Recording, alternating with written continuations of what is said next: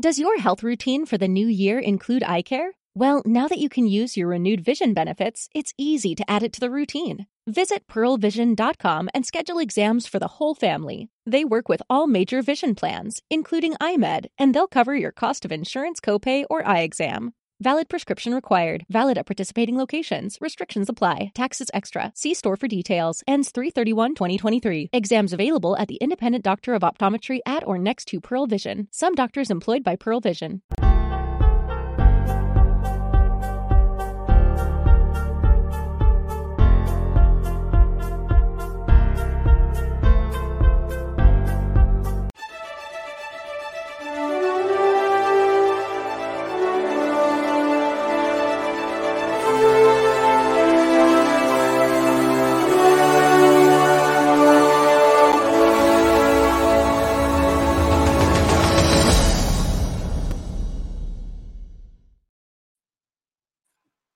Hey, screeners, how you doing? It's me, the one AJ, Anthony Jordan.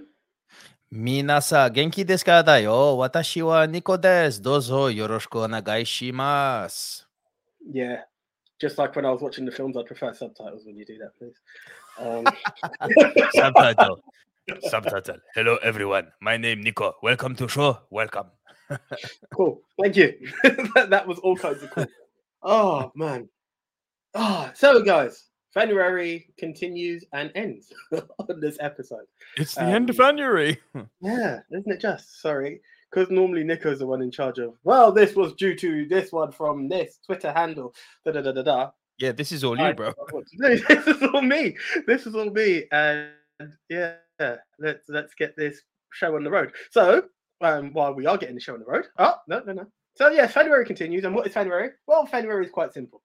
February is where the Silver Screen Dudes take our chance to acknowledge you, the screeners, who challenge us, the Silver Screen Dudes, as to what topic we'll be talking about. We will indulge a bit later on. This is thanks to Daniel Fernie of... Nope, it's not. That's someone else. Right, okay, I thought I had it. Give me 2 secs. Would you like to just fill the gap? No, I take it back. This is from Joseph Stubble. Joseph Struble, actually, of Devil Fruit Corp. Stubble or Struble? Struble, Struble, of the Devil Fruit Corp. Now, I would like to tell you guys to all head on over to Twitter, but he doesn't do Twitter. He's an Instagram guy, and he's a major anime fan.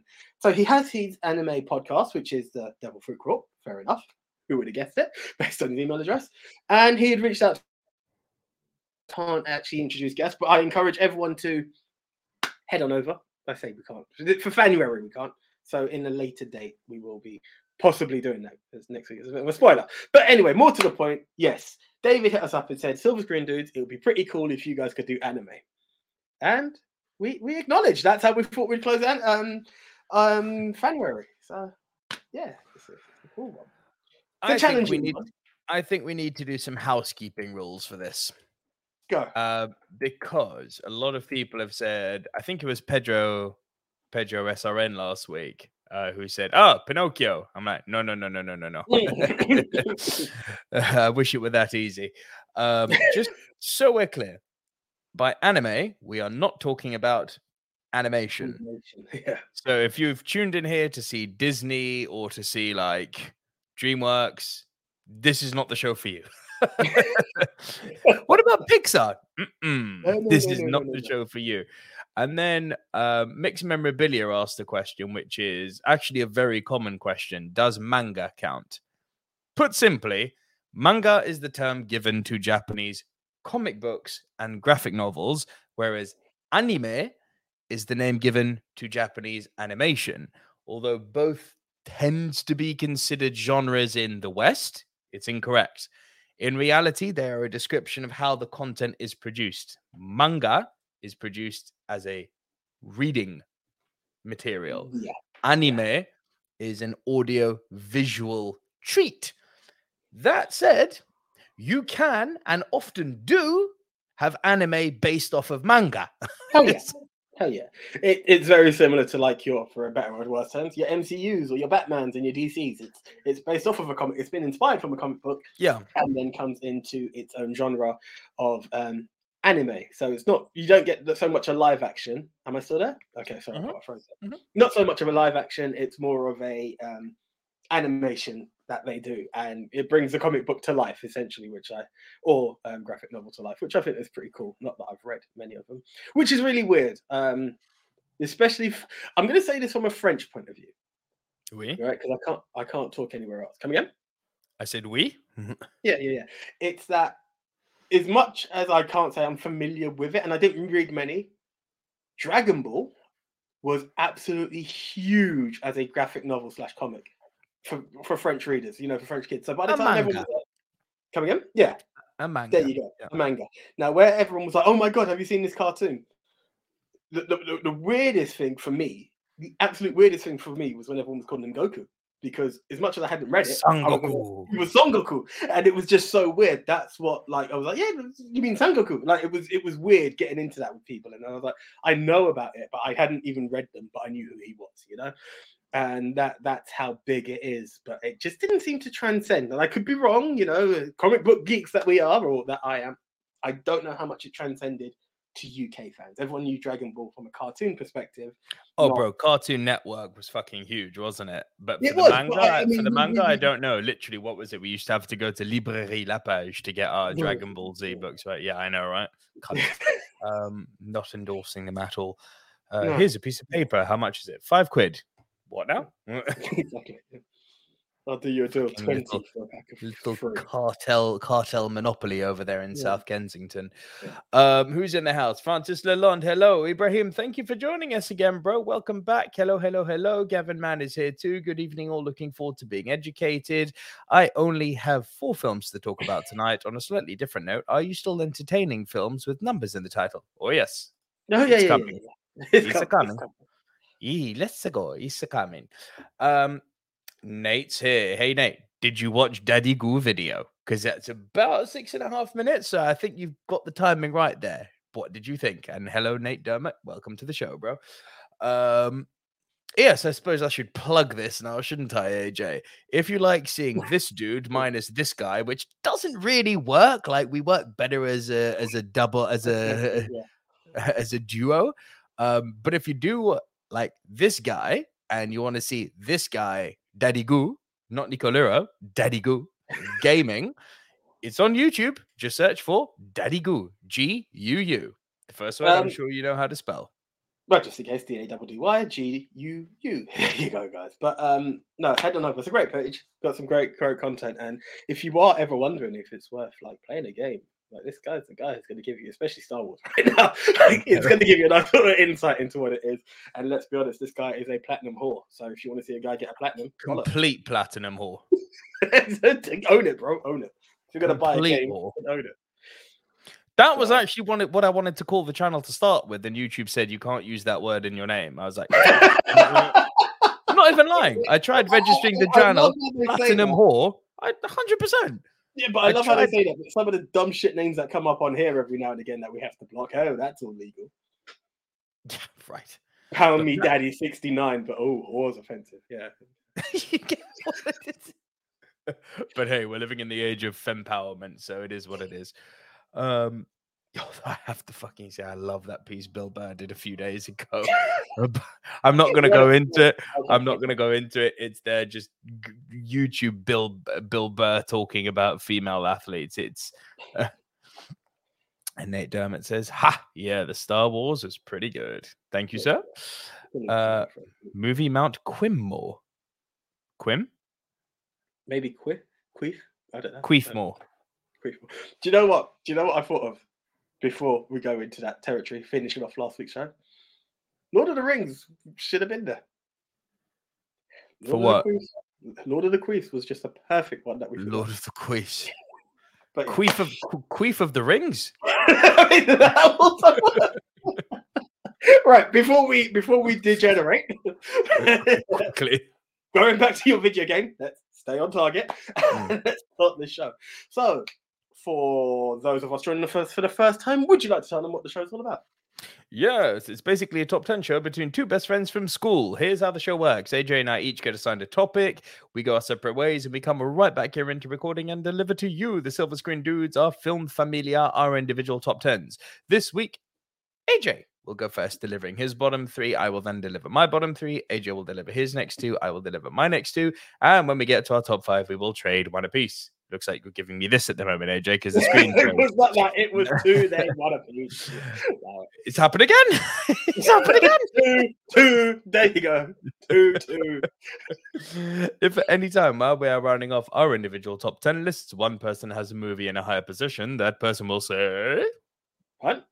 And we will punt and talk about that movie when we get to the higher position. Once we have both rounded off our individual top 10 lists, in the voice of Chandler Bing, we will create the movie Mount Rushmore. These are the four quintessential diverse must-see movies of the genre, which this week is top 10 anime movies, thanks to Joseph Struble of Devil Fruit Corp. Now, guys, what happens, and this doesn't only happen during January, it happens all the time. Anytime there's a Rushmore, this follows up. We, the Silver Screen Dudes, have the challenge of creating the 4 must-see movies, but then it's over to you to crown El Capitan, El Numero Uno, the best of the best of the best, sir, with honors. And to quote Highlander, in the end, there can only be, you know what, I'm going to remix it because of the there can only be the one. Now, how do you do that? You head on over to @Movie MT Rushmore, the official Twitter handle of these two guys, the Silver Screen Dudes. But more importantly, you head on over to @Movie Polls for You, fronted by JT of We Love Movies, the guy that retweets. So there's only one vote, and you get the 4 categories, the 4 contenders of the specific category. Last week, our topic was the best movies that were released in January. Not January this year, we mean historically in January. And our contenders were Tremors, City of God, Good Will Hunting, and Whiplash. This did not go at all the way I thought. There's your clue. Do you know what? I forgot. I texted myself. So it's Tremors, City of God, Whiplash, and Good Will Hunting. That's the one. Didn't go the way you expected. Not at all. I mean, you may expect something different from me, but what I was expecting, this wasn't it. Oh, screw it. Go the way you think. Go for it. Tremors at number 4. Nope. Okay, so it is going the other way. Whiplash at 4. Yeah.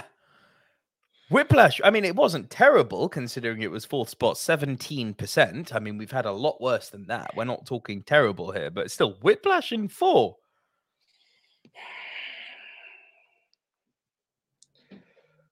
Good Will Hunting at number 3. No. City of God. Yeah. City of God at number 3 with 19%. I'm only doing this in a weird way that I think Tremors is number 1 and Good Will Hunting takes number 2. No, other way around. Okay. Tremors got number 2, but it was big, like 27%. Like, Tremors beat City of God and Whiplash? I was like, what the fuck? I mean, I'm happy. I haven't seen it. I can't overly judge. You know what it was? 7 Samurai. The more you've indulged people to go that way, it was like, oh yeah, no. People. This is westernized Kurosawa. Of course, it has to be amazing. Of course, like had you not released the short, it would have just been dead false. The short, everyone's like, I like this guy. Good point. But it's true. It's completely true. Like, you know, sometimes when you have an out of body experience and you say something, but without realizing you've said something quite profound, you're like, oh, that was good when I said that. That's literally it. Fair enough. It was fucking weirdness, mate. Anyway, that's that done. Reminder to everyone, we are available on all podcast platforms, which include Spotify, iTunes, Apple Podcasts, Castbox, Google Podcasts, Spreaker, iHeartRadio, Podchaser, TuneIn, Stitcher, and Podcast Addict. Just search Movie Mount Rushmore. And if you want to support us for literally less than the price of your daily Starbucks, you can head on over to buymeacoffee.com/movie dudes. The links to all of that for our podcast and Buy Me a Coffee is in the description below. You were going to say something. Yeah, do you know what's weird? As much as I always have to read what the podcast platforms are, there was some muscle memory in there. Like these are Right. really weird. Like, certain companies are Geo7. Yeah, I was like, shut up! No, it's not there. It's like, don't do that. Yeah, okay. Right. Let's not waste any time. Let's kick off. Let's waste a little bit of time just quickly, just because Chris Trengove has joined us. Hello, Chris. Howdy, team. Hello there. Good to see you, Chris. How you doing? And Riri Thomas is in the house. Evening, guys. Hope you're good. Looking forward to learning about anime films tonight, as I've mainly watched anime TV series. By the way, I would recommend an anime called Banana Fish. It's great. I will add that to my list, Riri. Thank you. Okay, and cool. Now, AJ, Ali. Right, so this is going to be, this is a tough one. This is a tough one because it took a lot for me to go for it. Some didn't even bang as much as I thought they would, but this is one I'd seen previously. Can't remember what the episode was for. Didn't hit with me, and I need to say rewatch it. But at the moment, it's in at number 10, Ghost in the Shell.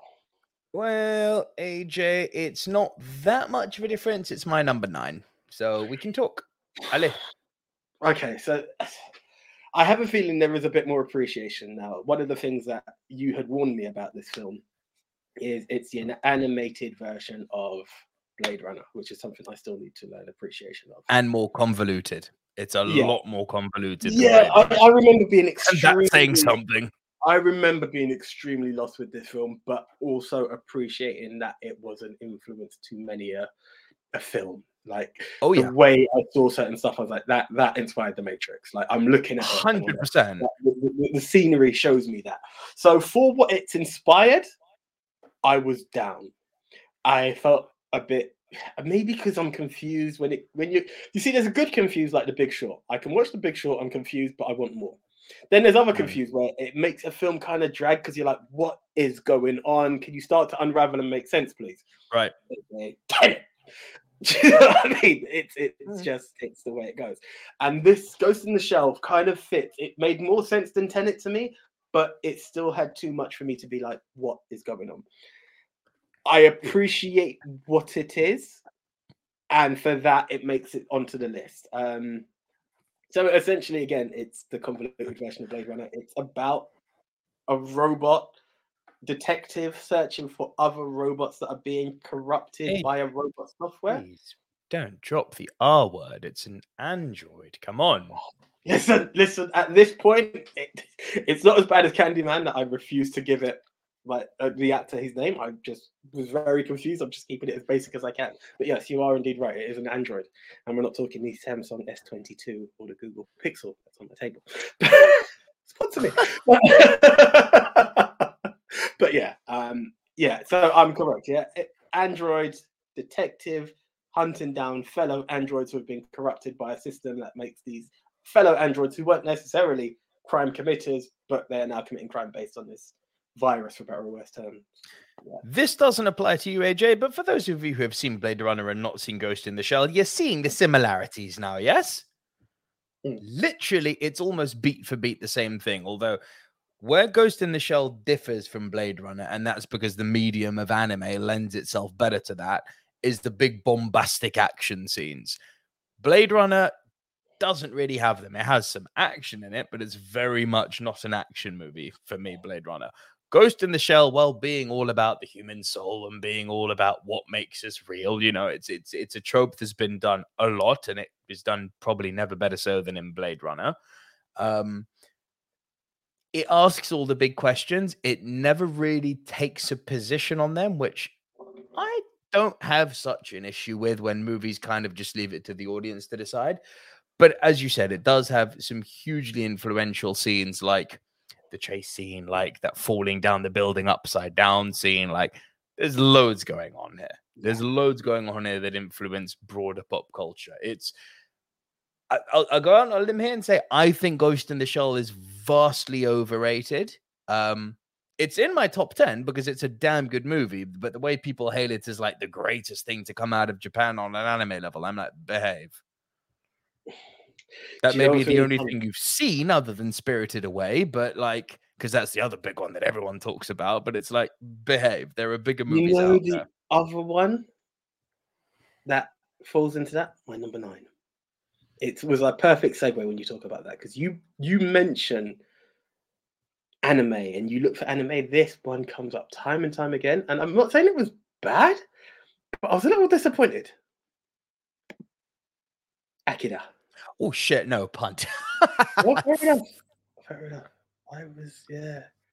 Okay, Oh no. fair enough. Right. This one I feel a bit deep. I was actually enjoying it, but just based on what, it just landed where it landed, but it made the top 10. This one is called Ninja Scroll. Mixed Memorabilia brought this up on Twitter. I've actually not seen this one. So let's be honest, guys. Let's forewarn this one. Where normally you can say, "Oh, this is available on Netflix," or "This is available on Prime or Disney Plus." This is heavily AJ Vision episode. This is a very... any chance to catch it on a website called Bilibili? Oh, I didn't even know that one. It's Bilibili. It's actually, I think Bilibili's legal somehow in the UK, but it's a very, very good source for Japanese. I'll be honest, I think films. Crunchyroll is out there, but I just don't have the subscription. Yeah, but you have to pay for Crunchyroll. Yeah, this is it.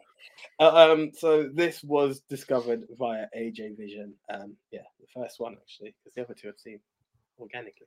And Netflix only seems to do Studio Ghibli. Who figured? There's not much else. So this film, Ninja Scroll, is really it's pretty intense. It goes into the violent territories as well. You've got this ex-samurai who is a ex-mercenary samurai who's out to do good, essentially. Now is the plot to the story in say frugal Japan, early years of Japan, and he's how can I explain this? I'm trying to remember the initial scenes of the film to get into this, actually. But essentially, he prevents a crime where that's it. This young lady is being attacked by this other samurai of some sort who is made of rock.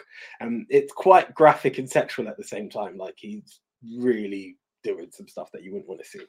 And essentially, you can see the fight ensues, and this rock villain believes he's indestructible because he's made out of stone. Picture Korg, but as a samurai. This is what I'm nice with this, right?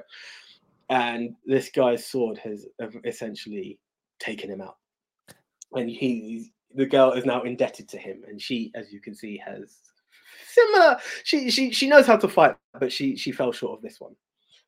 She's now indebted to him, and after that, he encounters a monk who's like, "Oh, I can see you can do good. Work with me." The guy's like, "Look, I don't work with people. I kind of work alone." He then gets hit with a, "Please work with me on this." Is it a samurai? The samurai stars? I can't remember the exact correct name, but those throwing stars. Shuriken. That's the one, the Shuriken.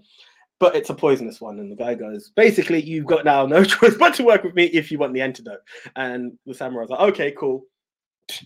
Yeah, now you're going to look for the antidote, and I'm going to take it off you at the same time." It's like, I've thrown away that one. This is another star that it symbolizes what you've been stabbed with. Long story short, they then have to start to work together. And this whole journey now is this guy working against a squad of monster ninjas, as well as the ones that he worked with. But I say monster ninjas, and you think it's like really sad. No, but this sounds cool right at the same time. It's really cool at the same time. Like this other ninja that he takes on, it's very much in the anime territory, but cool at the same time. He opens up like this thing on his back, and it releases all these wasps that he has working for him and stuff like that. So it's these kind of monsters. It's not like your zombie-esque things. They look human, but they've got these slight mystical powers of some sort. This sounds awesome. I'm not gonna lie, bro. It's a really good film. Like, as I said, it hurts to put it number 8, but it's just the way the cookie crumbled in terms of okay. And I just need to give it I'll be honest, it was also a late night watch that I just squeezed in, but it needs a rewatch. Absolutely awesome. Then he takes on this other samurai who was of his clan but is blind, and it's his absolute battle. The girl that was saved from the rape, there's also something with her that, as much as she's a fighter, that you realize about her, why she can't have relationships. A bit of a rogue moment in the sense. It's not that she can't be touched, but screw it, it's not a spoiler. It said pretty much early in the beginning, anyone who sleeps with her is poisoned, and you've realized that that's how that initial Korg ninja got killed off. It's absolutely all kinds of awesome. I'd love to go into a bit more detail, but I was a bit weak on it. As I said, it is due a rewatch based on the time I watched it, but good film. If you have a chance to catch Ninja Scroll, go for it. Hey bro, I'm Korg, I'm a samurai, and this is my big katana that I'm gonna shove up your ass. That sounds freaking awesome. I can't lie. That sounds really cool. Gavin, to answer your question, will Spirited Away get into the Rushmore considering JT's stance on the film? You've put me between a rock and a hard place here, because while JT does host our top 10s and our Rushmores, Mr. Trengove is a big fan of Spirited Away, so we must tread lightly. Waiting for AJ's first mention of tentacles. AJ, would you like to clarify that one? What have you and Francis been up to? No. I've not been in communication with anyone. I'm just trying to think if there was tentacles in that film. I don't recall. Were there tentacles? I don't know. Chris Trengove says JT's dislike of Spirited Away is unfortunate. Mixed memorabilia is in the house. Hola, amigo. Not that clued up about this genre, so looking forward to finding out about some gems. Do you know what? As am I. Yes. Yeah. Yes. Listen, guys, the entire Studio Ghibli collection, and yes, it's Ghibli, not fucking Ghibli. It's all on Netflix. So even movies that we don't mention, there's a plethora of Ghibli on Netflix. Netflix UK. Can't speak for the other. Netflix UK. Like, watch that shit. Like, it's all good. It's all really, really good. Can I be honest? Cool. There was a point though, because I didn't want it to be entirely Ghibli based. Like, it wasn't top 10 Ghibli. Correct. I remember opening one Netflix. I was like, oh, it's Ghibli again. I just cut it off. I was like, I'm not doing it. Yeah. I've gone as light as I could on Ghibli. It's very hard to talk about anime and not talk about 100%. Ghibli. But you know, it's kind of like, hey, I'm gonna talk about the first 10 years of the MCU, but not talk about Iron Man. It's like, it's not so easy. I'm gonna talk animation and not talk Disney. Like, yeah. Is that not so easy? Yeah, as proven by one of our previous episodes. Yeah. So that was your bottom three, yeah? Indeed. Cool. Any comments that I need to address here? Does Street Fighter 2, the animated movie, qualify? If it was made in Japan, then fuck yeah. Yes, it would do. Not on my list, I'm not gonna lie. I believe I've seen it. I just don't recall enough, and I tried to stay away from the bait ones. If I'm also honest. Yeah. Chris Trengove says, in the US, all of Ghibli is on HBO Max. You lucky boys to have HBO Max. I wish we had that shit here. Oh, yeah. Then again, pretty much all of HBO productions end up on Sky here, so it's all good. Yeah, Now TV. You got that? Yeah, all Now TV, right?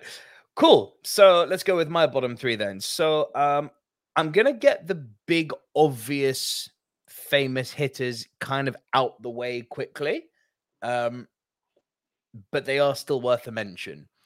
In at number 10, there's like 30-something movies in this franchise.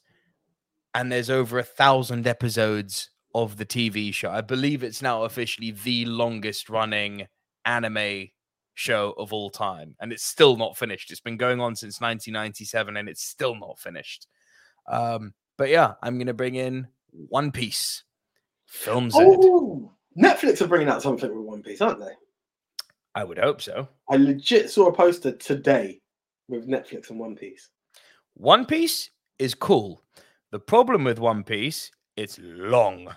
It's really, really long. If you're fans of Dragon Ball Z, if you're fans of Dragon Ball Z, you will get a kick out of One Piece because all of the same voice actors are in it. Like you'll recognize like Vegeta's voice. Like the person who voices Gohan is Monkey D. Luffy, the main character in One Piece. You'll hear Krillin's voice, or Kulilin, as he's called in Japanese. Sorry to my Japanese friends. I know he's called Krillin here. They always kind of go, Naniga. You know, Takuya, my friend from Japan, who I play Call of Duty with for my sins every weekend. I fucking hate that game. I really fucking hate that game, but I do it to keep in touch with him. Sometimes I ask him like how to say something properly, and then he's like, English, namae nandesu ka? Like, how do you say it in English? And I say it like the one which nearly made him jump out of his chair when we were both working together was Liu, you know, or Ryu, as people call him here. Liu, yeah, the R and the L can sometimes be pronounced in a certain way based on which language you're using. Well, you both got the what, right? But I know bare people who call Ryu Ryu, and he was like, I'm not gonna lie, it's Ken and Ryu to me. I was like, that's no. I used to call it Ken and Ryu. He schooled me. I didn't fucking know better, and then I went and lived in Japan for a while. You know what I mean? Like, I had no fucking clue. I was like, Ryu. It's a great sounding name. He's like, this sounds like a bakayaro. Bakayaro, by the way, is shit-eating idiot. He's like, do you know what a Liu means? I'm like, no. It means dragon. You are making him sound like idiot. I'm like, okay, Takuya. I'm really sorry, man. Ryu. No, Liu. We're putting it short here, brother. Ryu. But One Piece is really cool. But the reason it's at number 10 is that it has a huge reliance on you being up to scratch with these characters. Like, I haven't seen One Piece for quite a while, and I jumped into this. I think I only saw the first 3 seasons of One Piece, and that's still a lot of episodes. So I had some familiarity with the characters. But they jumped in here, and I was like, whoa, whoa, whoa, whoa, whoa, whoa, whoa. This is a big fucking change to the One Piece eyeing you. And that's because, obviously, over the course of the last freaking nearly 30 years, the characters have all changed and leveled up. And this movie's this is a fresh movie. Fresher? I mean, like, at this point, I don't know what you would call fresh with One Piece unless it's the most recent season, just because there's so much of it. But their power levels have all increased a lot. And, like, where the MCU, with the exception of Phase 4, where the first 3 phases of the MCU were really good, is that the movies were designed in a way that even if you hadn't watched any MCU before, you could jump in and pretty quickly grasp what the situation was. Some people said it was simplistic film writing, and then I say, cool, go and tell someone to watch Doctor Strange in the Multiverse of Madness who hasn't watched WandaVision and explain to me what's going on. That's bad script writing, right? And it suffers kind of the same sort of problem. It's like, if you're not familiar with One Piece, do not go near this movie. Like, you will not have a clue what's going on. There's zero exposition. There is zero explanation to anything. Like, this is a weird fucking franchise, bro. This is a franchise where the lead character has aspirations of being Pirate King. That's the world we live in. He's got superpowers, which basically he's basically Mr. Fantastic. He's got these long, stretchy, rubbery arms. And the reason he's got them is because I ate the gum fruit. That was the explanation way back in episode 1. This is a long time ago. There's some awesome characters in it, like notably one called Lolo no Azoro. Such a cool character. He doesn't have one katana. He doesn't have 2 katanas. He has 3. He carries the 3rd one in his mouth. Like, this series is nuts, bro. And the big rivalry in One Piece is like the Marines and the pirates. So you're following along this crew of pirates who are gradually expanding their crew as they're recruiting. And they keep intermittently coming up against other pirates, and the battles get bigger and bigger. It's anime stuff. You know what this is like. As the seasons progress, the battles get crazier because everyone gets more powerful. But the main antagonist of the whole franchise is the Marines. And this movie zeroes in on that. So there's basically this badass lieutenant who gets killed by one of the pirates, and he comes back as a freaking cyborg, and he goes on the hunt for the pirates. And the whole movie is basically a battle between Monkey D. Luffy and Captain Zed. Like, if you're not clued up, this is like, huh? Bro, do you know what it is? I swear to you, as you're saying this, and I'm like, I want to catch this film, but how many freaking episodes? That is exactly what's going through my head. Don't. Yeah. Well, going back to what I heard with Netflix, they're doing a live action movie of One Piece. A live action? Okay, I mean, that could be both awesome and terrible. It's Netflix, right? This is the point. This is the point. RJ Skarenki in the house. Hello, Richard. One Piece just released a new game for Xbox One. It did. And Chris Trengov says, yeah, they've strayed far from that in Phase 4. Yes, they have indeed. But yeah, bro, for people who are familiar with the TV series, I specify this because it's weird. The TV series is a lot more readily accessible than any of the 30 plus movies are. It's weird. A lot of the time with these kind of mainstay Japanese TV animes that get movie conversions that are kind of like focusing in on a very specific plot in the timeline of the anime. And then because the TV series continues, the movie kind of just gets brushed aside. It's like they never treat their movies like this is quintessential watching. They are canon. It's kind of like if you reverse engineered the MCU, like the TV series are like the movies, and like the movies are like the Disney Plus shows. You know what? My boy Ethan, who I work with, is a major anime guy. Like Naruto is his thing, and I was like, "You're the guy I'm coming to for this." And it's really funny that that's why I can relate to it, because the films isn't something he even pushes. I can see the series, but like I couldn't tell you about a film. Do you know what I mean? And that's what I've realized about when it comes to that animated series is that like they are, again, I know it's like the go-to call for it, but it's the most associated thing that people could talk about. Dragon Ball. Like Dragon Ball has 1,000,001. Dragon Ball ain't got shit on One Piece. No, but again, I'm just saying, like, there's all these series. No, in terms of episode numbers, it ain't got shit on One Piece. I believe you. I'm just saying, it's for me personally, it's the most common name in anime in the UK. You know, I've heard of others, but that's for sure. Yeah, but again, who talks films? Who talks films when they talk Dragon Ball? It's always this. So, One Piece Film Z was my 10. 9 was Ghost in the Shell, and I'm gonna make you eat your words now because my number 8 is Dragon Ball Z, Broly. I mean, what a segue! Shut up, AJ. Listen. I've Dragon Ball Z has always been Z. So Z, bro, it's fine. Z is what we call it in the West. I'm pretty Seto. It's Z. It's fucking no. Listen. We're fucking honoring another country's stuff. We're gonna say it properly. And people are like, you're being too picky about names. Cool. If you're a football fan, is it Robert Lewandowski or Lewandowski? Right. Shut up. What's his name? Thierry. Thierry who? Thierry Henry. Yeah. Thierry. Exactly. Thierry. Titi.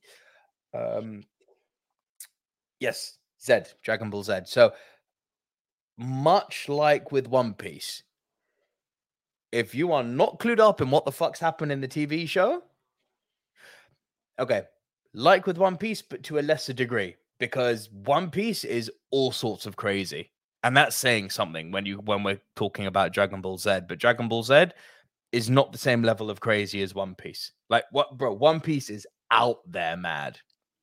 I believe you, and I'll be honest. Small spoiler to my list. There is no Dragon Ball on my list because I've partially. I didn't think there would be. I was at a point where I used to watch enough of the series as well, but then I started going from there to GT to whatever, and I was like, "Don't do GT." Do you know what GT stands for? Well, you said it was like an apology to the guy, isn't it? GT. So Akira Toriyama, who wrote Dragon Ball GT. GT stands for Gomen Nasai Toriyama-san. Gomen Nasai in Japanese means we're sorry. The whole show is literally so they literally wrote the show and then they were like, what do we name it? Toriyama saw it and was like, the fuck have you done? So they called it GT. Gomen Nasai Toriyama-san. The whole show is literally an apology to is this the one where Gohan takes over as the main character? I can't even remember. No, so Gohan takes over as the main character during the Cell Saga. That's Dragon Ball Z. And that's actually one of my favorite sagas, despite Goku. He sort of takes over. Goku gets smoked in that season, essentially. And Gohan is the one who turns out to be the true hero, which I liked. They kind of shifted the lens from it's always being Goku who saves the day. It's like, cool, let's give his son the limelight. I love that. Cell Saga is my favorite. A lot of people pull for the Frieza Saga. Cell Saga is the one for me. But look, this takes place technically it takes place in a post GT world, but the story threads are linked to Z. Right. Just to be really confusing. Goku and Vegeta are at an insane power level now. Like, I've never seen power levels like that. No, you have not. Not like this. Like so you've got the different levels of Super Saiyan, right?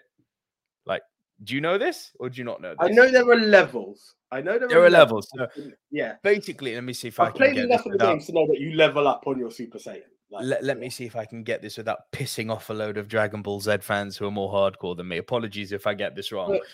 You start off as a Saiyan, which have got natural power and they're crazy badass motherfuckers. Then you go Super Saiyan. Then it's Super Saiyan 2 where your muscles get bigger and that makes you slower, I think. Then it's Super Saiyan 3 where your hair gets really, really long. Then it's Super Saiyan 4 where your hair's not even blonde anymore and you revert back to being a monkey. I can't remember what happens after that, but a few levels up from that, you get to where they are now, and that's Super Saiyan God. Bro, their hair goes blue. It's like, this is fucking awesome. And what they're fighting, the whole movie, and that's why I put it at 8, where One Piece ended up at 10. The whole movie is just a fight. It's like, let's see what happens when we put some money behind the mental, like, mountain-shattering explosions that you usually get in a Dragon Ball Z fight. So there's another Saiyan dude who comes along, a guy called Broly, who's actually related to Vegeta and Gohan, but he's fucking feral. And he's like, they go Super Saiyan 1, 2, 3, 4, and he literally doesn't blink. They go Super Saiyan God on him, and he's like, okay, let's fight now. It's like, oh, so he's actually the strongest of all you Saiyan fuckers. And I'm not going to spoil what happens, but bro, the fight. The fucking fight is so fun. It's such a barrel of laughs. But the whole movie is literally just a fight. That's it. There's nothing more to it. It is just an anime fight. That's it. Interesting. Terry Henry. Thanks, Gavin. Good man, Nate. Many of us DB fans pretend GT doesn't exist. My guy knows. So just out of interest. Go on quickly. Is that unlimited power that they have at that point? Or don't test me now. Mixed Memorabilia had a comment. Mixed Memorabilia says, just checked online. Street Fighter 2 is directed by Gisaburo Sugi, who is an anime director. Then it qualifies, dude. Yeah, sure. RJ Skarenki says, Dragon Ball Kai is pure trash. It's all edited stuff from the original Dragon Ball. Correct. This is why I get so wound up by all of these. Like, they've got all the other episodes and series out there, and it's like, it kind of feels like it's a bit like Power Rangers. Like, just stick up Mighty Morphin and screw the rest. The only seasons of Dragon Ball you want to care about are the original Dragon Ball, where Goku's like still a little monkey kid, and which a lot of people say is their favorite. I don't agree with that. Dragon Ball Z is the one for me, just because the expansive sagas in that are fucking incredible. So that's what I'm familiar with, Dragon Ball and Dragon Ball Z. Okay, that's what Those two are good, but Z especially is my jam. Like, you have the first one, which is look, it breaks down like this. Saiyan Saga, Vegeta comes to Earth, Goku twats him. Frieza Saga, Frieza comes to Earth, Goku twats him. Cell Saga, Cell gets born out of a load of androids, fucks Goku up, Gohan twats him. Gohan becomes a nerd, Goku gets brought back to life, they have this big fight in like the God Domain, and then we get to the last part, which is the Majin Buu Saga, Goku twats him. Fair enough. It's pretty much as simple as that. Spoiler, Goku's good. He's quite good at what he does. Right. That's the geeky side of the anime dealt with. No more geeky stuff now. We can talk about the artisty side of it. But you can't talk about anime and not talk about the two big hitters of One Piece and Dragon Ball Z. No, I agree. Your number 7, please, sir. Studio Ghibli, welcome. Here we go. Spirited Away. Ooh, no, sir. Punt. Okay, cool. And in at number 6, Studio Ghibli, welcome. Yeah. The Red Turtle. It's funny you mentioned that, AJ. It's also my number 6. Nice. I nearly went for that image, actually. Not much different from mine. But it's such a fucking wonderful film, isn't it? Yeah, it is actually really sweet. I remember I think this is the first time I heard of Ghibli. Can't remember what the episode was, but we brought it up. We've never done silent movies, have we? I don't believe we did. I wondered. I even wondered when I was watching this again.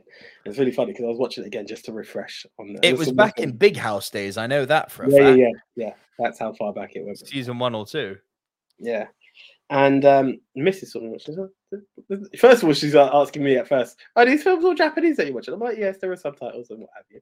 And she's like, "There's no talking." I was like, "No, actually, it's quite welcome." And that's the magic of this film. It doesn't actually require any speech. It's about a man who's shipwrecked and he's trying his best to get off the island that he's on, and is building many rafts and whatnot. And his latest raft gets destroyed, and he then comes across a red turtle and is quite pissed with that red turtle, flips it on its upside down and leaves it for dead. Then his conscience takes over, starts to try to flip it back over, doesn't have the strength, but tries to care for it as much as he can. Then something mystical happens with the turtle. I don't want to go any further because I feel like it's only right for everyone to watch this. Like with all really, really good, slow, meditative films, this movie, without saying anything, has so much to say. It's like rewards for kindness. It's like being able to deal with isolation. It's like the needing to let your kids go as they get older and realizing that you don't own them, that they're own individuals. Being content with the bare minimum. This movie has so fucking much good to say in it. I love how it's paced. I mean, it's a Ghibli film, so the animation is beautiful as a given. I don't need to brag on about that. Do you know what? You say that, though, but you can also see the French influence in it as well. The French animation influence. Belgium. Belgium? I thought it was French. Belgium. Take it back. But yeah. Same. When it suits me. They're French fries, right? I mean, they're from Belgium, but yeah, sure, French fries. Yeah. Bro, I adore this movie. It's Gavin Mann says the Red Turtle is damn. Sorry, Chris Trengrove says the Red Turtle is damn brilliant, and Gavin Mann says the Red Turtle is one of the 4 films I can talk about. I like the animation, but wasn't fully taken in by the narrative. It is widely loved by many, though. Do you know what? It. Go on. Second viewing, I appreciated it a lot more, and I have to be honest with that. Interesting. I can understand that there are parts of it, without getting into spoiler, as the mystic takes in of it. The first time I was like, yeah, it's nice, but huh? Like, sometimes I need an explanation to it. This time I just accepted it for what it was. Yeah.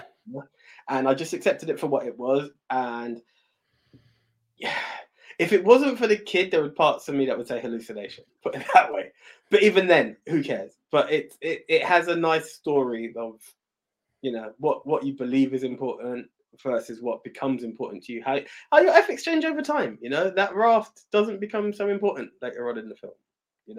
It's those parts that make me go, okay, I like that. Like your view on stuff can change. Funny enough, that's my reasoning behind the film becoming number 6. Like, it may have been number 10 prior, but my views in life have changed, and I'm like, I get this. I get it a bit more. And yeah, it's sweet. That's the thing. It was sweet. Yeah. Do you know that's kind of the thing I like with these? Don't get me wrong, certain animes do have the ultra villain. Ghibli has a way of not giving me that villain all the time. You just have a film with life, essentially. Don't get me wrong. I've said spirit in one. But I mean, Ghibli was all kind of designed around Hayao Miyazaki's directorship, and his big thing, his big philosophy is that the enemy is the enemy within, the enemy is yourself. Yeah, like that's all of Ghibli is kind of has an element of that. It's how you deal with your own personal demons, how you deal with the evil. So this is a kind of a Shinto belief, is that we are all born inherently good, but we're all born with a little bit of evil in us, which I actually kind of like, because it's not so black and white as we are born all good and we become bad. It's like, while that's true, I like this idea that there's a bit of darkness in all of us from the get-go, and it just has to be harnessed incorrectly, or correctly if you want to achieve it. Yeah. So that's Miyazaki's big theme. It's that, how do we cope with this inherent evil within us? How does it manifest, and how do we control it? How do we manage it? Which is why you don't see a lot of obvious villains in Ghibli, especially Ghibli directed by Hayao Miyazaki. Like, you could argue that in Red Turtle, for instance, the evil is this poor guy who's been shipwrecked because, let's be real, he butchers a turtle. Yeah. Like, yeah. No two ways about it, bro.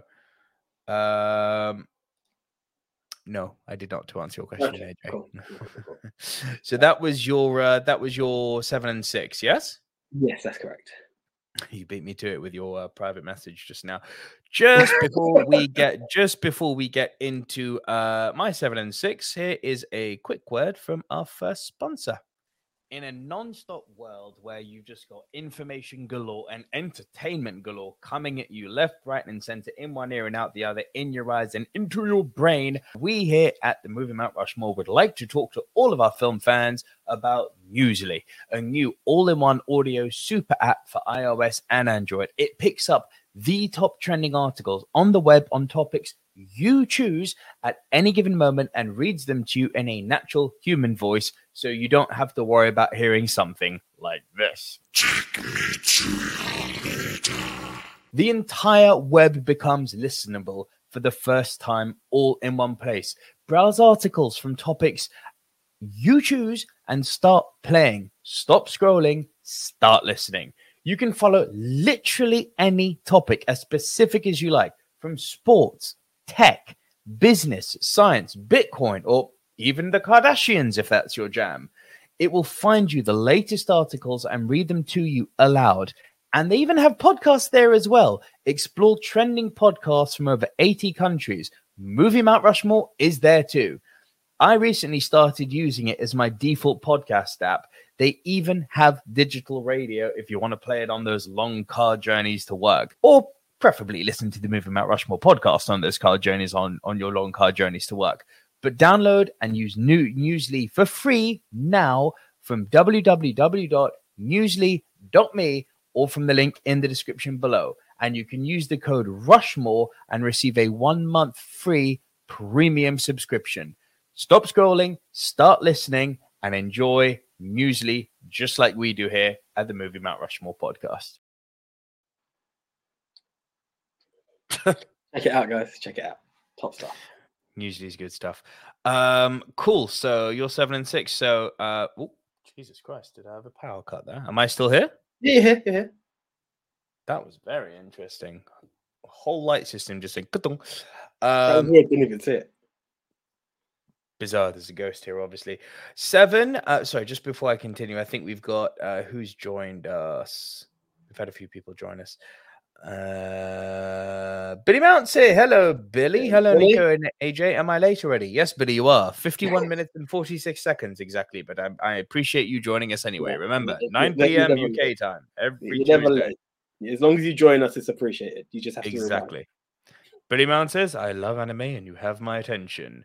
And now to answer Francis Lalonde's top question, Nausicaa of the Valley of the Wind on any lists? Yes, it is, Francis. Right here. My number 7, Nausicaa of the Valley of the Wind. And please, I'm going to do some linguistic corrections. It is not Nausicaa. It is not Nausicaa. Nausicaa. S-I in Japanese makes sh. Nausicaa. As in shit. I'll get it from Francis. Comment here. It is Nausicaa of the Valley of the Wind. It's on Netflix, bro. Yeah. It's there. It's one of Studio Ghibli's. Funnily enough, this predates Netflix and this predates this predates this topic. I saw Nausicaa years ago when I was still dating Tomo, who you met back in the day. Tomo, bless her, introduced me. So I dated a Japanese girl for a while. Tomo, bless her, introduced me to a lot of really, really cool anime movies. So that this list luckily wasn't too much of a drag for me in terms of getting that. Proper lucky, bro. Like, but I did try and look at others that I hadn't seen before. And to be honest, even upon viewing, I was like, you know what? No, there's a few which are kind of written in stone for me. The Punt from earlier, Nausicaa, and there's another one which is coming up in a bit. Nausicaa of the Valley of the Wind is fucking fascinating. we are in a world where, and again, you've got to remember Japan being subjected to the nuclear holocaust. A lot of Japanese cinema is revolving around the Hiroshima and Nagasaki bombings, right? As I'm sure we're going to come to. But we are in a post-apocalyptic world. Now, what's interesting is when I say post-apocalyptic, let me bring up this image for you again, AJ. I'm not talking about Mad Max deserts and, well, I mean, it's not positive, but we're not talking about, devastated trash lands in the sense that it's all just gone arid and dead after the nuclear explosions. No. It's all just kind of become poisonous, apparently. So what happens is you've got this tiny little village town in an area called the Valley of the Wind. We live in a world, as I said, in a post-nuclear world where everything's poisonous. The plants are poisonous. There's these giant fucking bugs called OMS or Omu, of which you see one here, AJ, on the left with the big claws. That's a big-ass bug. It's definitely got some connotations of Frank Herbert's Dune, not the movie, the book. Definitely inspired by that in some aspects. But Nausicaa, who is the princess of the Valley of the Wind, she's kind of caught between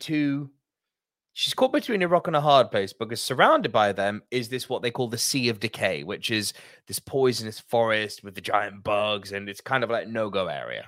Yeah? They're protected because they're in this valley with wind, so it keeps all of the poisonous spores out of the valley. So they happen to be in like this little pocket where they're safe. Now, as well as having the Sea of Decay surrounding them, you've got this kind of surviving faction of, as close as Studio Ghibli give to giving us villains, called the Tolmekians. Now, what the Tolmekians are trying to... Tolmekians, now I think Frank Herbert's Dune, the Iraqians, you're seeing similarities here. Yeah, it's there. Their big idea is that they want the people of the Valley of the Wind to side with them as they prepare to unleash the Great Weapon. Now, I'm not going to go into too much detail about what happens, but the big theme, the huge theme of this, it's, some people may say, oh, it's a bit James Cameron tree huggery. Firstly, fuck off, because that man has now gone, of the top 5 grossing movies of all time, he's done 3 of them, and 2 of them are tree huggery. So thank you very much. And Titanic is about to be re-released in the next few weeks for its 20th anniversary, and that's going to make more money. So, James Cameron just be like fishing for y'all, man.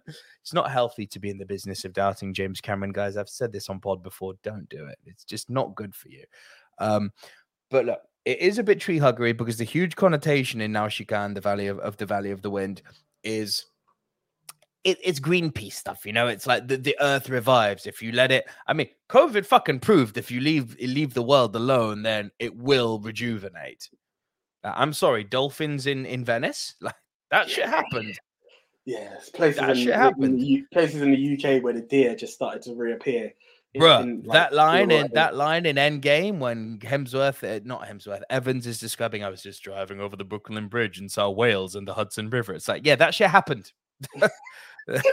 that was real. I'm gonna have to explain that shit to my daughter one day, going, wasn't fantasy, this is real, we fucked up. Nausicaa is all about that. So there's a point where she actually ends up having been captured and ends up under the Sea of Decay. Not going to go into detail as to how. The Tolmekians capture her, she ends up under the Sea of Decay, and she finds out a very interesting truth about the plants regarding them being poisonous. And for the sake of not giving anything away, I don't want to say what that is. Chris, Francis, you've seen the movie, you know what I'm referring to. But the movie comes to a kind of head with the big OMS and the Tolmekians essentially going to war, and now she got stuck in the middle trying to stop them.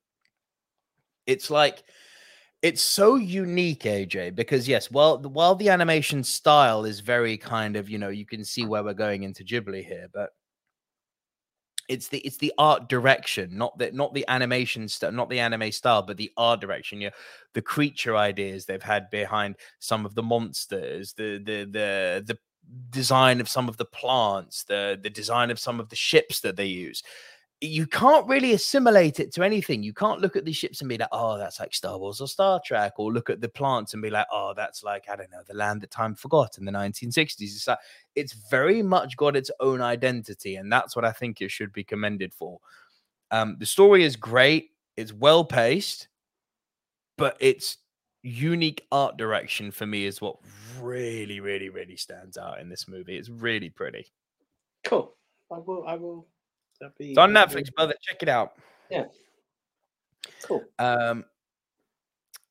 Gavin Mann says animation looks similar to Song of the Sea. I appreciate the Japanese film came out first. Yes, sir. Right, and my 6 was just like yourself, the Red Turtle. So, your number 5, please, AJ. Right. Okay. Do you know when you're going through something, you're trying to think, why have I done animation films before when I know we haven't done anime? It's weird how this other film came on my list. I cannot remember what the subject was, but I've done Ghost in the Shell, and I also recalled doing this film. What it was for, I don't, and Spirited Away. What it was for, I don't know. This is The Girl Who Leapt Through Time. Time travel movies? That would be the one. Thank you. Now I'm going through it. I'm like, that would be the one. Yeah. That was the one. Thank you.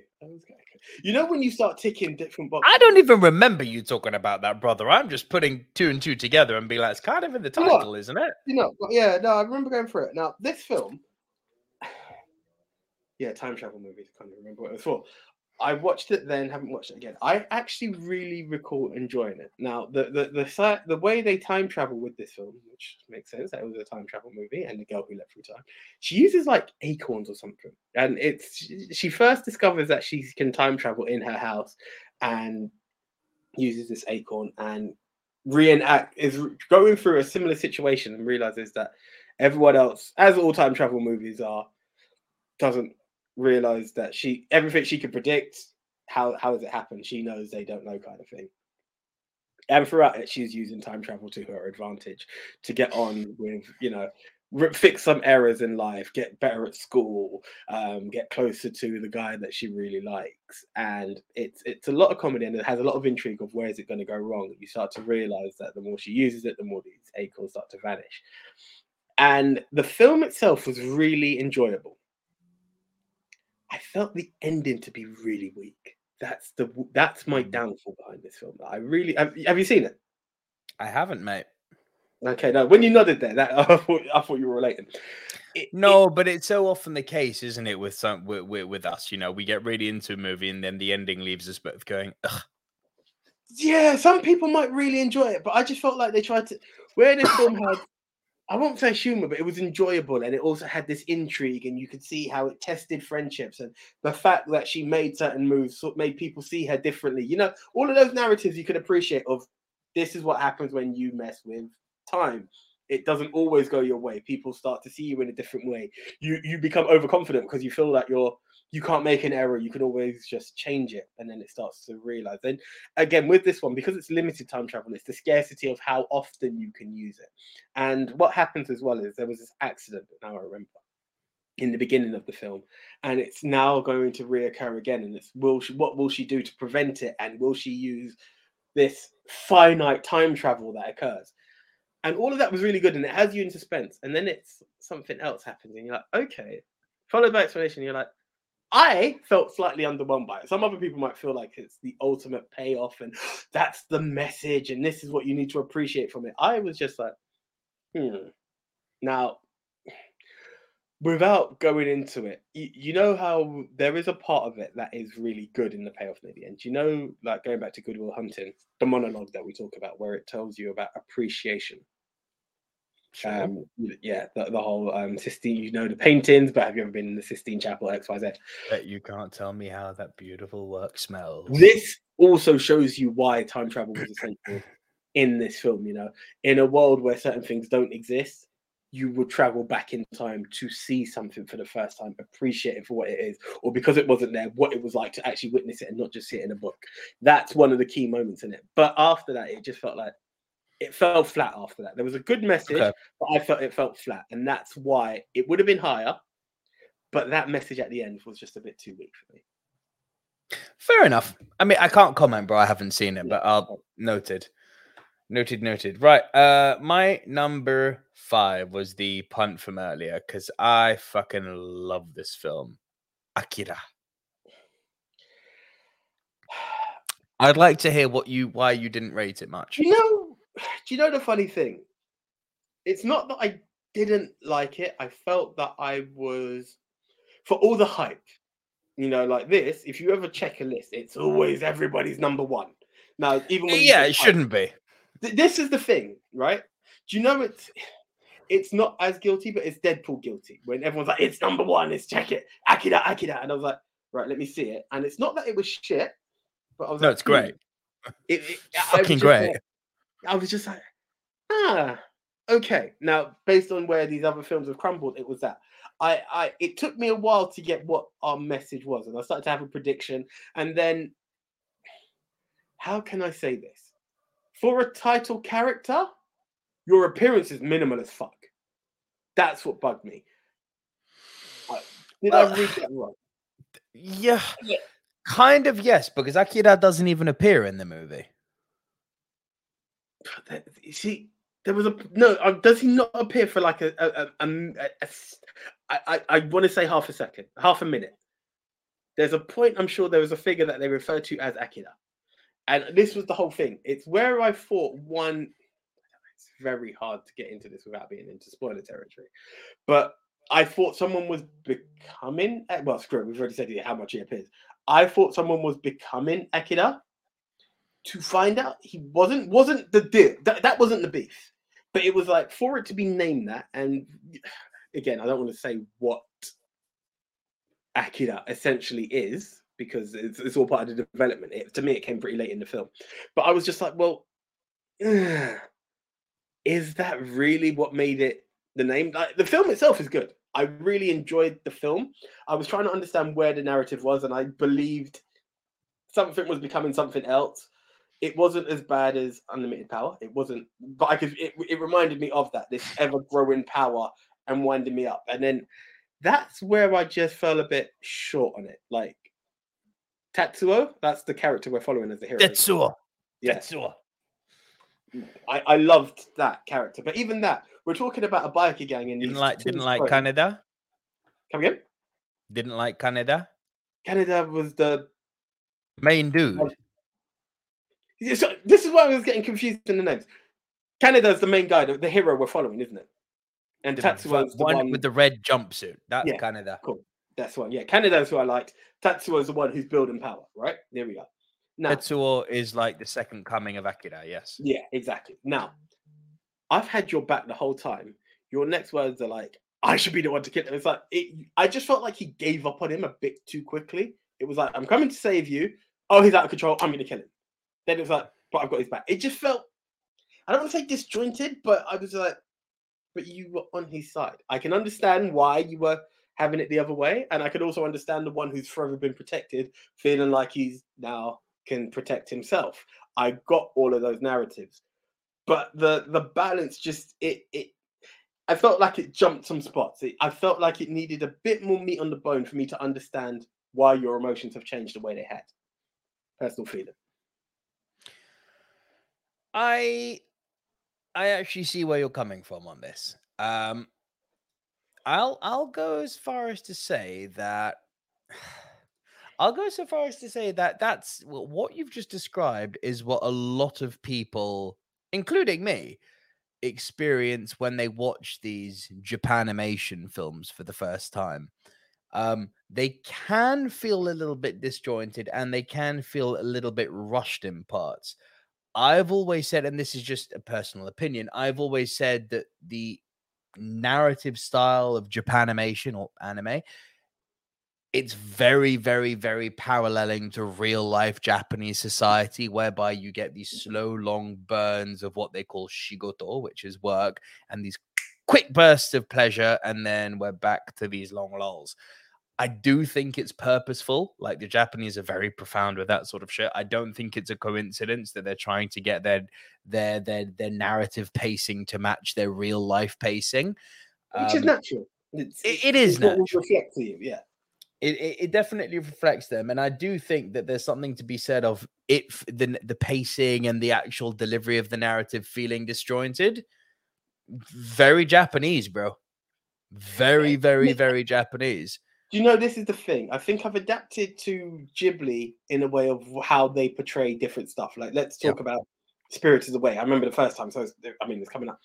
How you adapt to how they portray a ghost compared to how we portray ghosts, or certain bits like that. So I've adapted to that, but it was through the narrative of this. Mm-hmm. Maybe just because of other films I'd seen along the way, I get slightly disjointed. It's not that it was crap. I enjoyed the story. No. I'm not getting the impression that you're saying it's crap, but I hear what you're saying and I get it, because it just, there were certain parts, and I can, again, it's being able to reflect to the culture, and maybe others could see it in a different way. And I was really enjoying it, and I could see the power, and I believed in everything that was going on. I could see what overconsumption of power meant as well. You know, all of that was reflected in there, but it was just those parts that was just, I just needed more meat on the bone. Essentially, it's that there was no. I see. It's interesting considering where it's set and when it's set. I actually think it's very, very reflective of what's going on in the UK now. Like, I'm not saying we're about to unleash some kind of psychogenesis monster, but you know, you look at everyone striking, you look at everyone, you know, I kind of feel like we are on the cusp of a little mini revolution here. But again, the lights are going out. I'm not saying like, but by revolution, I'm not saying we're about to bring out the guillotine again and decapitate good old Rishi. As much as I don't like the Tories, I don't advocate decapitations. Just so we're clear on that. But I do feel like we are on the cusp of a little bit of a revolution. You know, it's an economical revolution, if that makes sense. For sure. There may be, for the last few years, we've already had a lot of protesting on the streets. Now we're getting a lot of striking. The striking is starting to get public backing. You know, the government and all these news outlets like Good Morning Britain were saying, "Oh, you know, the train strikers, they're never going to get anywhere." Lo and behold, they're getting public backing left, right, and center because they're going about things in a way which is relatable. This might be us I'm speculating here, but we might be on the verge of a new status quo in the coming. I don't think it's going to happen in our lifetime, but I think I think we're planting the seeds here for something that could happen maybe in my daughter's lifetime. Kind of change of the dynamic of power politics. And Akira is talking about that. So I rewatched this for the purpose of this. And I was looking at it going, damn, this feels a bit fucking UK at the moment, doesn't it? Students protesting over tax reforms. I'm like, where have I seen that before? This feels quite fresh. It was made a long time ago, and this yet still feels fresh. Of course, as with most things we've already discussed, this is again all allegorical with regards to the Hiroshima bombings. Sorry, and Nagasaki. Can't not only mention one. You know, we're in a world where World War III's happened. We're in Neo Tokyo. We're in a world with psychics. Akira is a seminal piece of anime, but viewer beware, it is hyper violent. Like I said at the top of the show, if you're tuning in for like the kind of Disney, Pixar, DreamWorks, that opening chase, for instance, the bike chase, who dug it? Who dug it? Like, and that's something I love about the way the Japanese animate their characters. Feels so fucking different to us, and I love what they do. Like, people seem to move in a much more authentic and natural way. The facial animations feel less anime and more true to life, despite not being motion captured. It's beautiful what they've done. So, you know, when you have a motorbike crashing through a window and literally flattening someone in front of his girlfriend, it kind of makes you go, fuck. Because it feels that much more authentic. So it hits that much harder. I love Akira. Adore this movie. But I'm going to second what Chris Trengove says here. Akira is great. I also think it's a wee overrated. I think that was also the thing. It was this. You type it in like best anime movies on Google. Akira is the first. Oh, of course. You go into everywhere. It's so highly.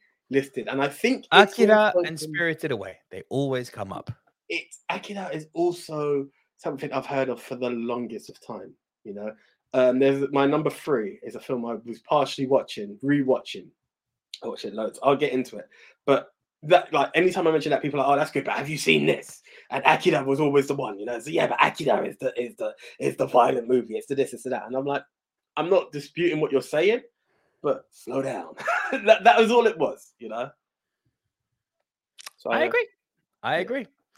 I completely agree. And to answer Ibrahim Al Mala, does Isle of Dogs qualify? I mean, it's set in Japan. Not being set in Japan it doesn't constitute an anime. It needs to by that proxy, so would Big Hero 6, but no. Right. San Fran, Tokyo. or The Last Samurai. No, it doesn't qualify. It's made by Wes Anderson, and it's not even made in an anime style like this. It's a stop motion essentially. So no, definitely not. Beautiful film though, Ibrahim. I love Isle of Dogs. Right. That was my number 5. So AJ, your number 4. Okay. So I'm just writing down Isle of Dogs. Oh, there we go. I love this. I'm not going to promote the phone again, but when you're doing a tick box, it can literally tell you film. So I just start typing it. It's like Isle of Dogs. Like, I love it. Absolutely. That's cool. Yeah, it's really cool. So for my to see list, it's awesome. Right. This was one from Ghibli, again, that you mentioned that you thought I would like. And I wasn't sure at first, but it caught me. Have you done it? What? Have you done it? Have you taken my advice? Have you watched the movie? Yeah, it's my number 4. But is it the one I'm thinking? Which one do you think it is? Boku no Totoro, kimi to yume miru. Yes, My Neighbor Totoro, boy. Indeed. It's really funny because I've seen stuff where they've got like live action plays or stuff of My Neighbor Totoro. It comes up. I believe it's even in like some arty cinemas, more art-based cinemas. Like I see this poster on a lot, and ever since you told me you thought I'd like it, it's been on my list. And the film first started. It's weird, isn't it? It's weird. It's all kinds of weird. And I was like, I don't know if this is going to be for me. Totoro himself, I wasn't sure if it was going to be for me. The little sister is my absolute hero. I love it. Absolutely loved it. And it's really weird because I also, again, going back to that other Ghibli film, the little dust bunnies that you have reminded me of Spirited Away instantly. I was like, I've seen these guys before. For sure. Yeah, and I was like, I've got a flashback, and I'm like, what is this film going to be about? And it's this weird story that you know, it's 2 little girls with their dad moving to this countryside, and their mum's in hospital, and they're just adapted to life, and they're hearing about, you know, I anticipated a horror. I got this weird fantasy film, and I just loved the journey. Again, and this is what I say of what I love about Ghibli, and again the narrative that you put out of how the enemy is within. They see these weird characters, which in the West, take away Monsters Inc. Anything prior to that time I saw the Light Flash. Anything prior to Monsters Inc. looking weird, you are the bad guy. You know, even if you take something like The Hunchback of Notre Dame. Now, as much as Quasimodo is the good guy, to those within the narrative of the film, he's the bad guy. Until you start to learn to appreciate him. And here, it's just auto-acceptance, which I just thought was... It's amazing. It's wonderful. You know, you see the taxi, the cat taxi that you've got there, the cat bus. So cool. It's weird, and don't get me wrong, it gave me very Alice in Wonderland vibes when I saw that, you know. Big time. You get that same kind of trippiness, but again, where Alice would be slightly nervous around them, they just embrace it for what it is. And this is what the whole story was. It's just embracing this journey, and you know, the 2 sisters have then this very, very tight bond, and you know, again, at one point you think it is the younger sister who's just imagining it, or her older sister sees it. Dad is just oblivious. Them trying to make their way to mum because they think mum's on her way out, and that determination, her looking for her sister when she goes missing because she missed them when they turned the corner to go in the house. All of it was a wave of emotions in this one film, and I just didn't know what to expect at any given time, and I just thought it's great. without saying it's this fantasy in a countryside, but I just enjoyed the journey through and through. And of course, the dust bunnies in Totoro are not real. Yeah. It's all the girl's defense mechanism for dealing with grief. Yeah. Allegories in Japan. Gotta love that shit. Indeed. You really have got to love that, bro. I left Totoro off because I was banking on you putting it on. Thank you for that. All right, my number 4, I'm going to piss off Chris here because my number 4 is Spirited Away. It is most definitely a top 5 anime of all time. Definitely. It's not even a doubt. Just, will you? I've got fucking gremlins. No, I'm seeing it. More and more, I'm seeing it. Yeah. Bro, I've got gremlins in the wires, I'm telling you. The inventiveness of this film is insane. The subliminal messaging in this film about the 7 deadly sins, about greed, about anger, about sloth. I mean, it's like, it's nuts how much they managed to do with this movie. The idea of this, the idea of this temple where everyone has to, clean these dirty beasts. This boy who turns into a dragon, Onibaba, which, by the way, the Onibaba, that's like Japanese folklore 101. But they somehow nailed so many Japanese tropes and made them feel fresh in this. And the universal theme of family is there on display. So you're dead now, are you? You're not working anymore, I see. Cool. Yeah, bro. Spirited Away is a sensational piece of filmmaking, but I'll be the first to say it's overrated. Well, look, it's my number 6, and again, no disrespect here intended, Chris. It's not Akira levels of overhyped. I remember when something came in, we were talking about fantasy locations, and someone brought up the bathhouse, and everyone, you brought the bathhouse, and everyone was, oh my god, I forgot the bathhouse, and And I was like, what is this film? Like, why is everyone going shit crazy over a fucking bathhouse? The bathhouse is cool. I'm not saying this, but I was like, what's going on? I watched it. I'm like, again, I'm the first to admit it. Sometimes it needs a second viewing from me. Sometimes I miss the subliminal messages. I take it for the direct message that's being portrayed to me, and I'm like, you know what?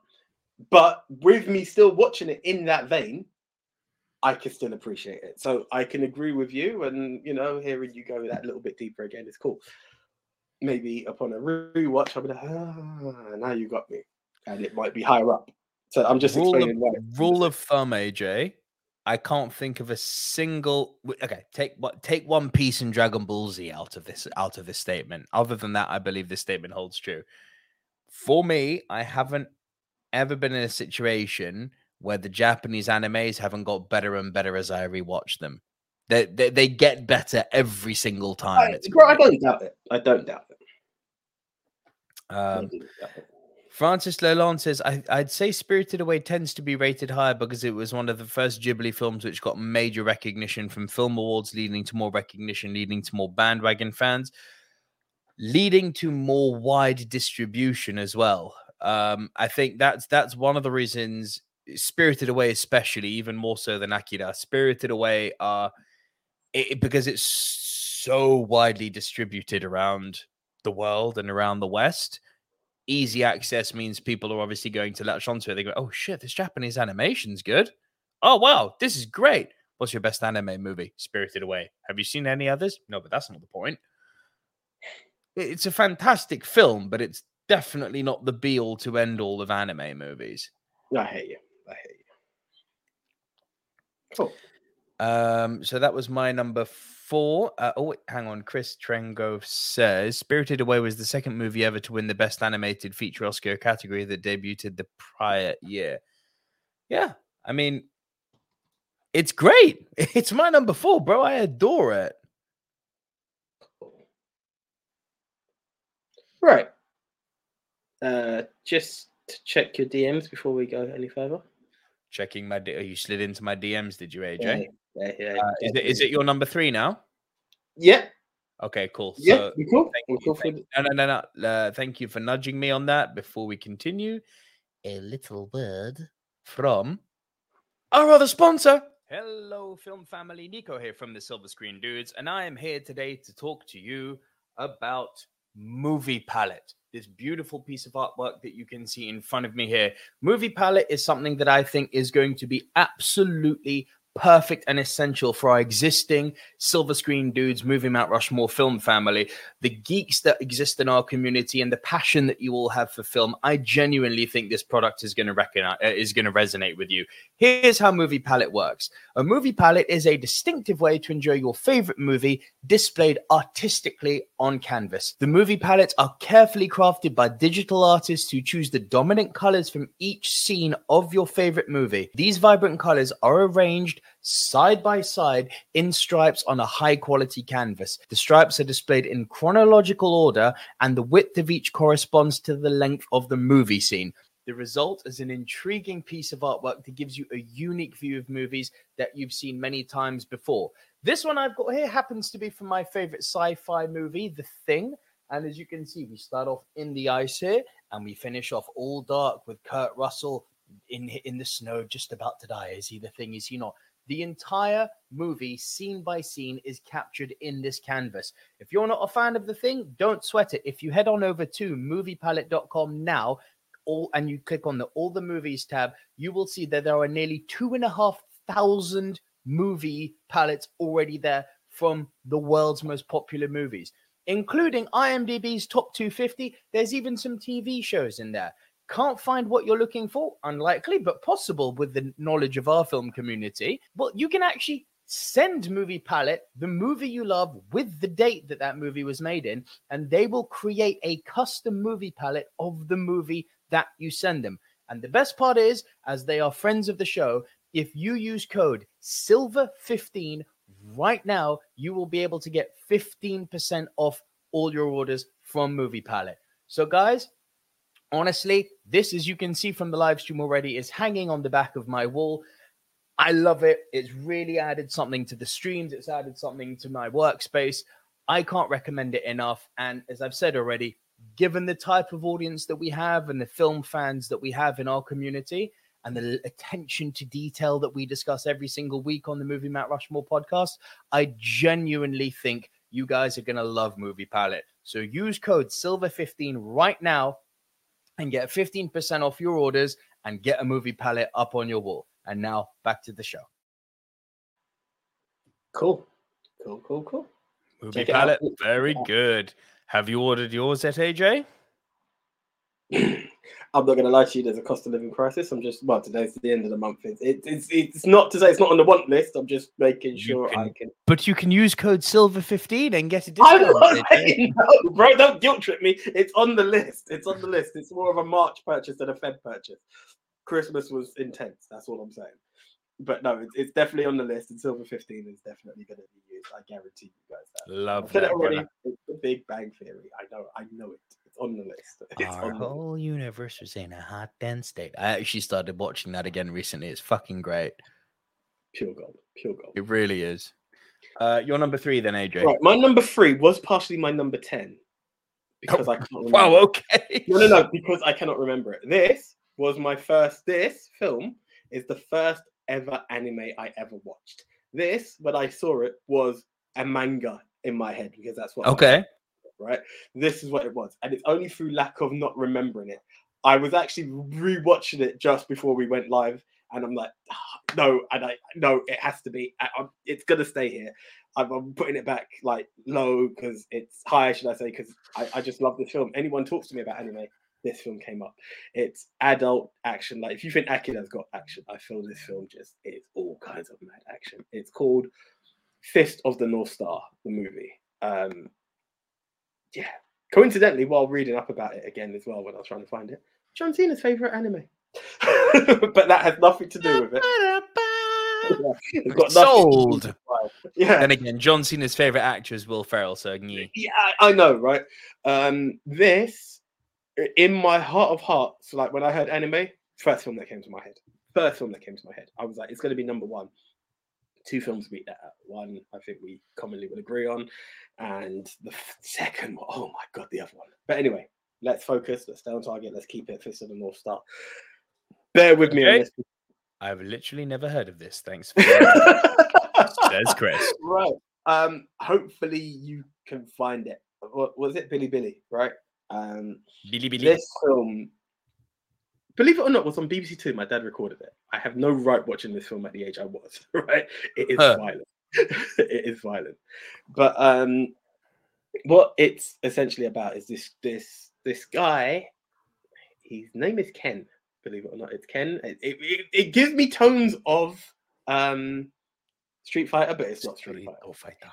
Like the villain's name is Shin. He literally looks like he's dressed like Vega, but he's got blonde Ken. Like Ken looks more like Ryu.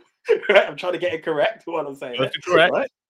While Shin, the villain, the main villain of this film, looks like a cross between Vega and Ken because he's got Ken's blonde hair and he's dressed very much. It's all kinds of weird, and it always reminded me of Street Fighter, but violent to the extreme. Now, essentially, Shin has been crowned the Fist of the South Star. Now, again, I've just been refreshed and I just fell in love with the film again. So I'm giving you as much as I can remember. Him and Ken have trained together. But through jealousy and the fact that Shin really likes Ken's girl, he beats the living fuck out of him and leaves him for dead. And the only reason he doesn't kill him is because he's said, like, Ken's girl, Julia, or something like that, has agreed to go off with him, right? It's like, okay, just leave him alone. I'll come with you, what have you.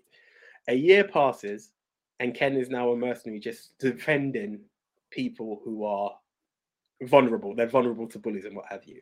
And it is just literally him. There is some severe ass kicking, and it's him ascending to become the Fist of the North Star, followed by the great showdown between these 2 villains.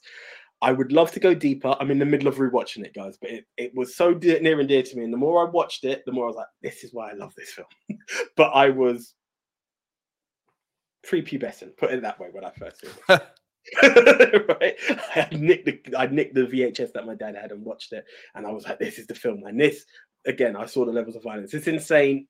Mix the violence that you're familiar with in Japan, but make it an adult version of Street Fighter. Like, they go intense. Like, you'll see brains exploding. Like, mix it with a hint of Mortal Kombat, if you would, but in a Street Fighter world. Like, you're seeing brains explode, blood and guts everywhere. It's that kind of film, but intense, and it's one that's near and dear to me. I would love to go deeper. The memory's not there right now.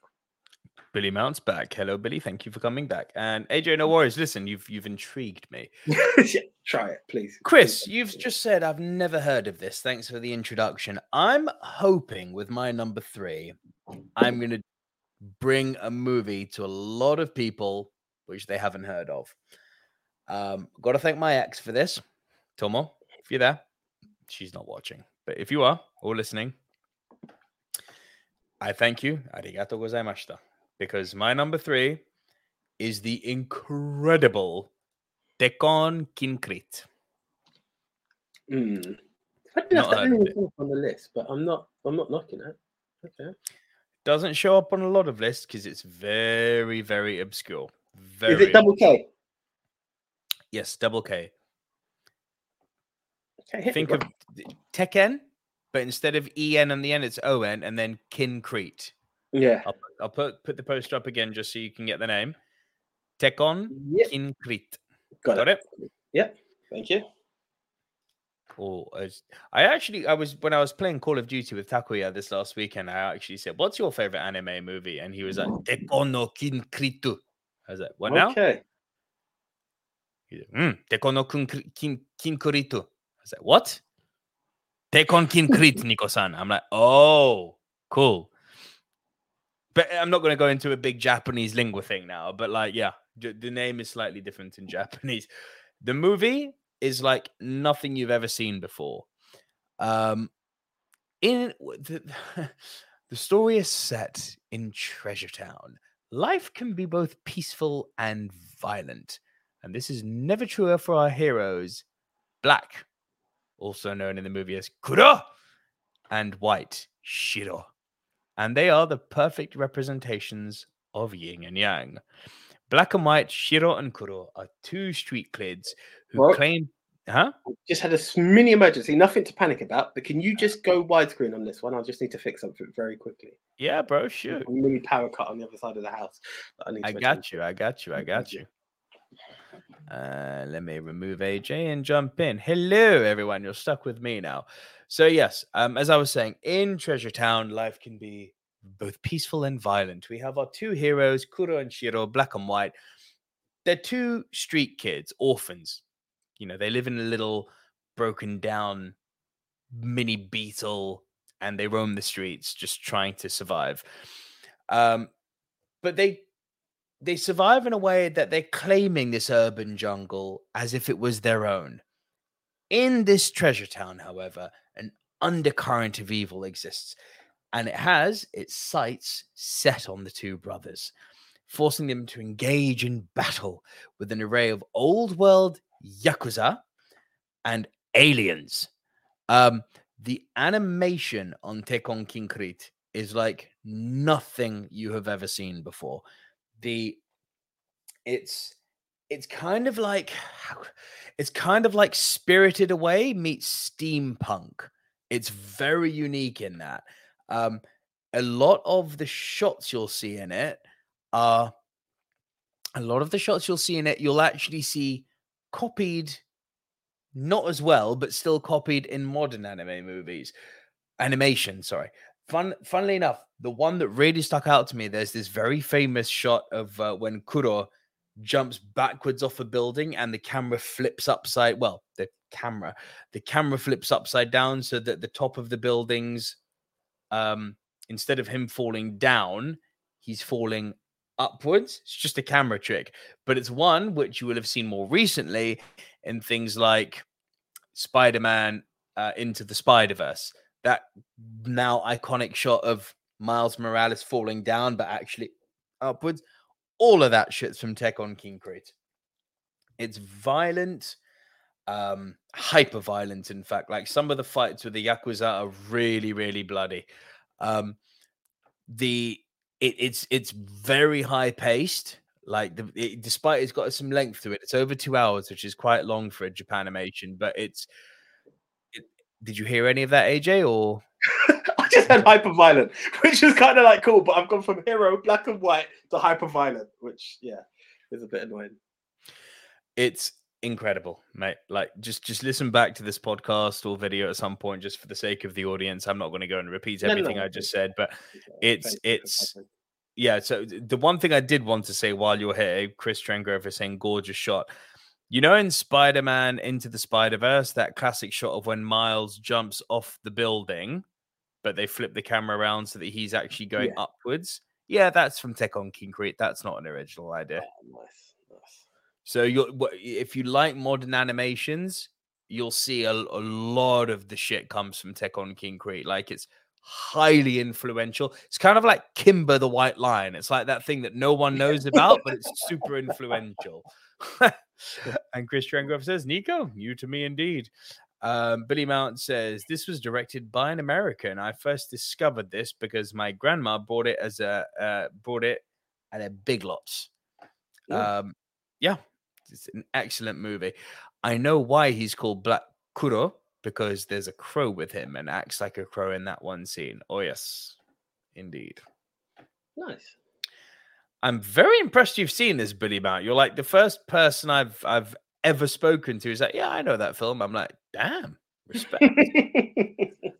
Your number 2, please, AJ. Bro, this film,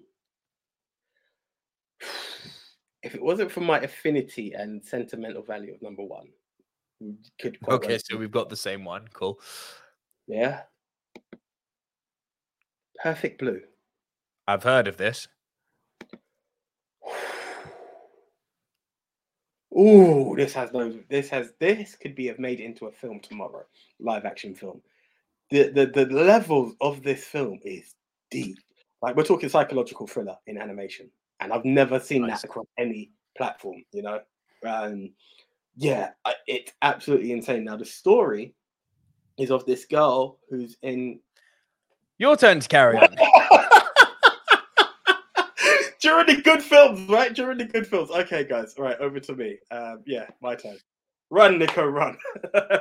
So during this, oh man, I wish he heard it. He could hear this one. So it's the story of a young girl who is part of a trio, a singing trio band in Japan, and we're catching her as they're doing a performance at this concert, but it's not this major concert. They've got like these fake Power Rangers at a TV studio, but she's leaving the group and is entering into the world of acting. So she's got this very small part in a crime series, what's going on, and that's going to develop. And she's trying to break away from her teeny bopper characteristics. And through this, she's recording, and you can see the nerve she's going through for this one line in this film and the different roles that's going to be available to her. She then goes home and reads this email from someone. Now, this email first starts off as really funny because it talks about how she gets off the tube and she never gets off with her left foot. It's always with her right foot. And she's giggling because it's like, how did someone know? How does someone know this about me? And she might be thinking like it was been said in a previous interview. That's me paraphrasing there. It starts to then go further. It talks about how when she goes to the shops, the specific milk she buys, the food she buys for her fish and how they appreciate it. And now she starts to get a bit nervous. Now it starts to trigger her into, how does this person know this much about me? But then she continues. She goes back to work, and she can see her with her in her agency, and she can see that her friends, the fellow two singers that she worked with, are doing really well. They've actually charted in the top 100 for the first time without her, and you can see she's slightly troubled by it, but she's happy for them, and she's still maintaining her course. And then through this, you see that there's another job offer that's come to her, and there's a rape scene in this film, and like one of the people that she works with in the agency is like, no, she won't do it. She's like, no, I'll do it. I'm an actor now. This is what I do. And you can see through it, she was very uncomfortable, but she goes through with it. And you see the different parts where there are times you wonder how real it is, because the emotion is quite real in this. She goes home, and as she goes home, her fish are now dead. And that's upset her. And there's all these different elements, and you can see her now challenged about how troubled she is about doing the rape scene. It's not something she wanted to be involved in. It's not. Sorry, you came in at the worst. She wasn't. I'll cover it because I've just started. It's a singer becoming an actor. She's breaking away from this like girls group that she was in, and she's now becoming an actor, and she's just going into this one line of a film. And once she gets home from doing her one line in the film, she gets this email from someone who's like detailing her life, and it's like, day one, I got off the tube like I normally do, but I think my day might have been slightly wrong because I came off with my left foot first, not my right foot. And she giggled like, oh, how does someone know this about me? It then goes deeper into her in the supermarket, the specific milk she buys, the food she buys for her fish, XYZ. Then she goes off. Now that she's left her group have now they've charted. They're number 83 in the charts. It's the first time they've ever done it. You can see it slightly troubles her, but she's like, good for them kind of thing. She gets offered another acting role, and there's a rape scene in it. And she's like, no, I can do this. I can do this. As she gets home, this is where you've come in and heard the rape scene. Her fish are dead, and she feels all over a space, and she gets this message from it seems like her previous self in there, like saying, no, but you didn't want to do that, and this is why things are going wrong. And she literally has this major breakdown, and she's like, I didn't want to do the rape scene, but I'm so grateful for everyone that gave me these opportunities. Like, I should have done it, but I should have said no. And you can see the conflict build up in her. And gradually, this message of her former self seems to be haunting her more and more. Like, it always seems to be giving her messages of, well, maybe you shouldn't be in acting. Maybe you should go back into the world of singing. And she's challenging herself into, no, but this is what I wanted. This is what I want to do. And how are these messages doing it? Coming into me. And it becomes a level of, is it psychosis? Am I hallucinating these messages? She starts to see a doctor over the situation. Then things start to blur into the world of reality, because where she's in this murder investigation TV show, it starts to unravel that people around her that she's working with on this production are dying. And is it linked? Is it not? Then it starts to build into, is she the person who's actually killed them? Is it a case of psychosis? Is it not? I was blown away by how good this film was. I don't even want to go any further because we'll be touching spoiler territory, but it's the blurring of reality, the the demands of society of what you should do, you know, the cost of fame, breaking away from your previous character to be seen in a different light, the appreciation people have for you in one way, in another. This film was absolutely gold. I honestly cannot recommend it enough. It's tops as a movie. I did not expect it from animation. I only heard part of that, and it sounds great. Well, I did kind of come back to you and started from the top, but yeah, bro, yeah, it was good. I just come over here. Okay, so thank you, Chris. I'm happy that you've seen it. Billy Mount says, wasn't Darren Aronofsky at one point going to do a live action remake of Perfect? Sounds like his fucking cup of tea. I freaking hope so, because I hadn't heard that, but I would love to see that. And Chris also says, Satoshi Kon was such a gifted filmmaker. He directed only 5 feature films and 1 TV series and died too young at the age of 46 in 2010. Damn. But yeah. Oh, bro. And Chris, I'm happy that you've seen it as well, because, gold. Absolute gold. No comment. Haven't seen, but sounds amazing, and I will see. Yeah. Give it a shot. Sounds fucking great. I mean, I was quite hyped to talk about my number 2, but yeah. By all means, proceed. Bro, much like the way you just described Perfect Blue, like this is similar, because, you know, through the course of this, we've talked about mystical islands and red turtles. We've talked about cybernetic beings. We've talked about post-apocalyptic wastelands. We've talked about Super Saiyans and pirate kings. We've talked about, you know, fabled bathhouses. We've even talked about, you know, aliens and old school Yakuza in a town where boys can fly. Like we've even talked about grief in the form of a big cuddly cat. There's been some crazy shit. Japanese anime is equally powerful when it reins itself in away from the fantasy. Not that it should stop doing that, because it's so good at that. But sometimes it reins itself in, like what you just described with Perfect Blue, and it kind of tells a story which you think, well, this doesn't need to be an anime. This could have been shot as a live action movie, but still chooses to do it in the anime style. And my number 2 is very much like that, because my number 2 is A Silent Voice. This movie is on my list of things to see, actually. It should be, because I brought it up before. This movie is sensational.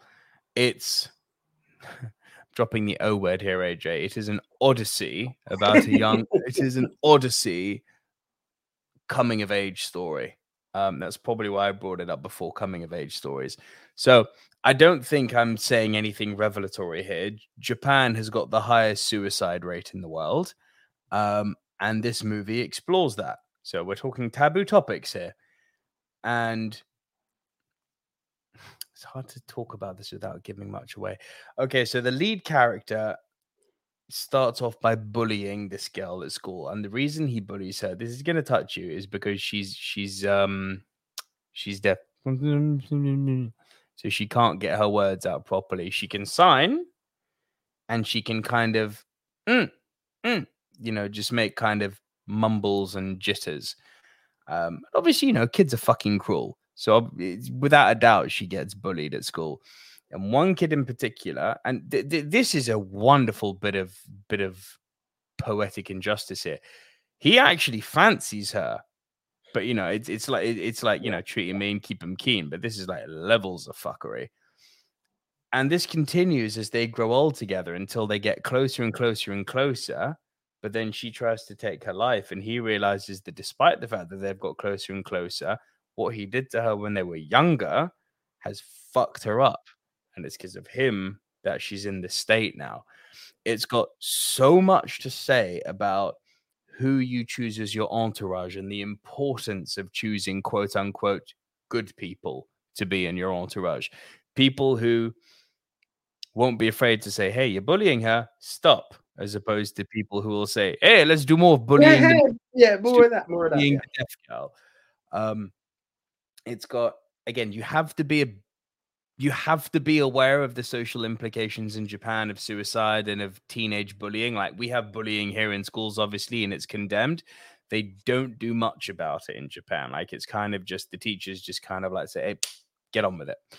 You know, not get on with bullying, but just, stop it and get on with life. More important things. Shigoto. Have to work. Don't have time for this nonsense. Sad fact. The movie it's very rare for an anime to have this level of subtlety to it without having to go bombastic and over the top. It's downplayed. It's kind of like if Red Turtle could talk. It's so quiet in its delivery, and yet when shit happens, it really kind of like goes. It hits hard, bro. It's a fantastic movie. I'm intrigued. It's on my Chris Trengrove says everyone should see Perfect Blue, and goes on to say a silent voice is very great.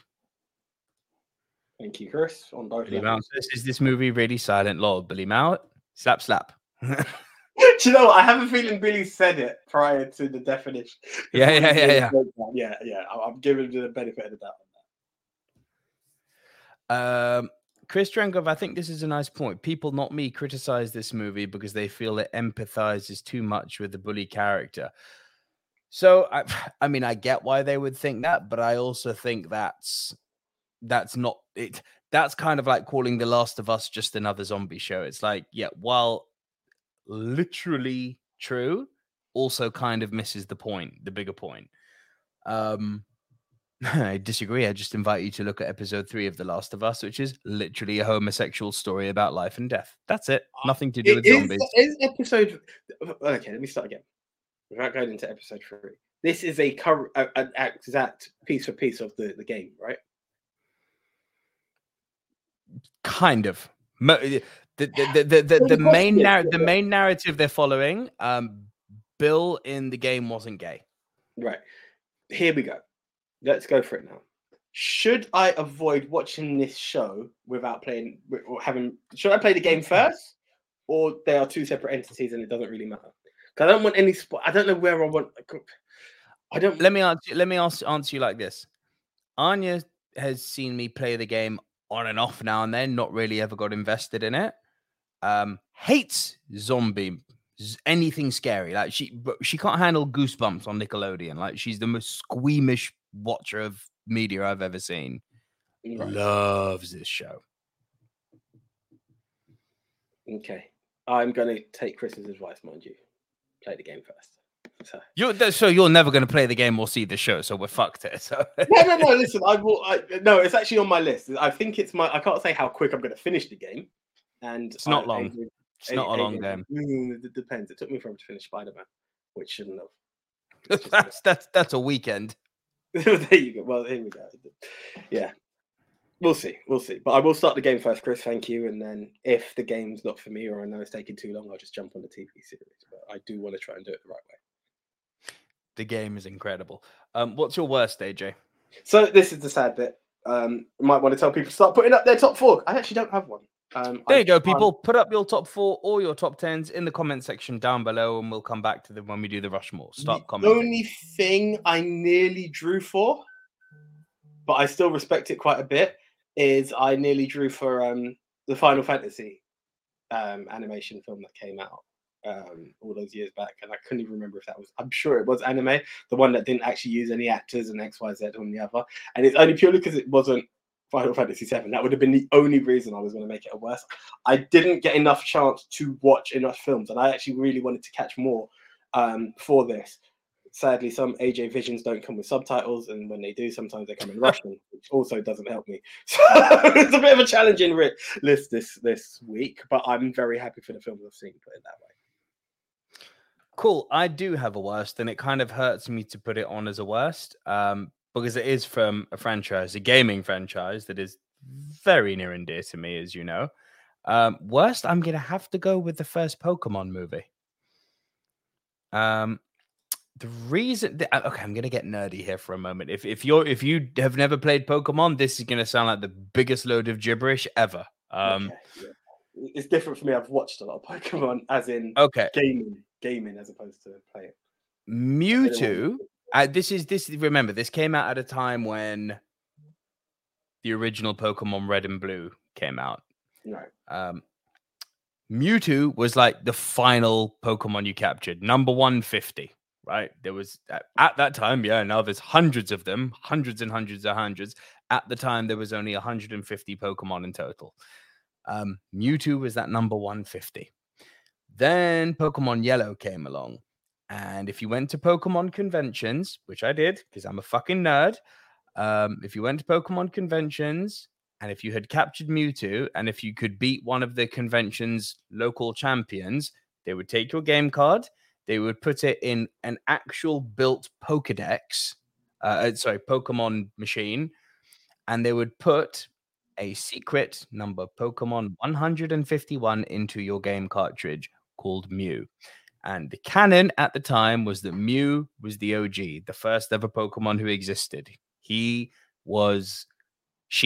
depending on how you call it, was the OG Pokemon. Mewtwo's DNA came obviously from Mew. Mewtwo, right? We're not being overly inventive here. On a game level, the fascinating thing about Mew and Mewtwo is that they were the strongest type in the game, which was Psychic type, not weak against much, if anything.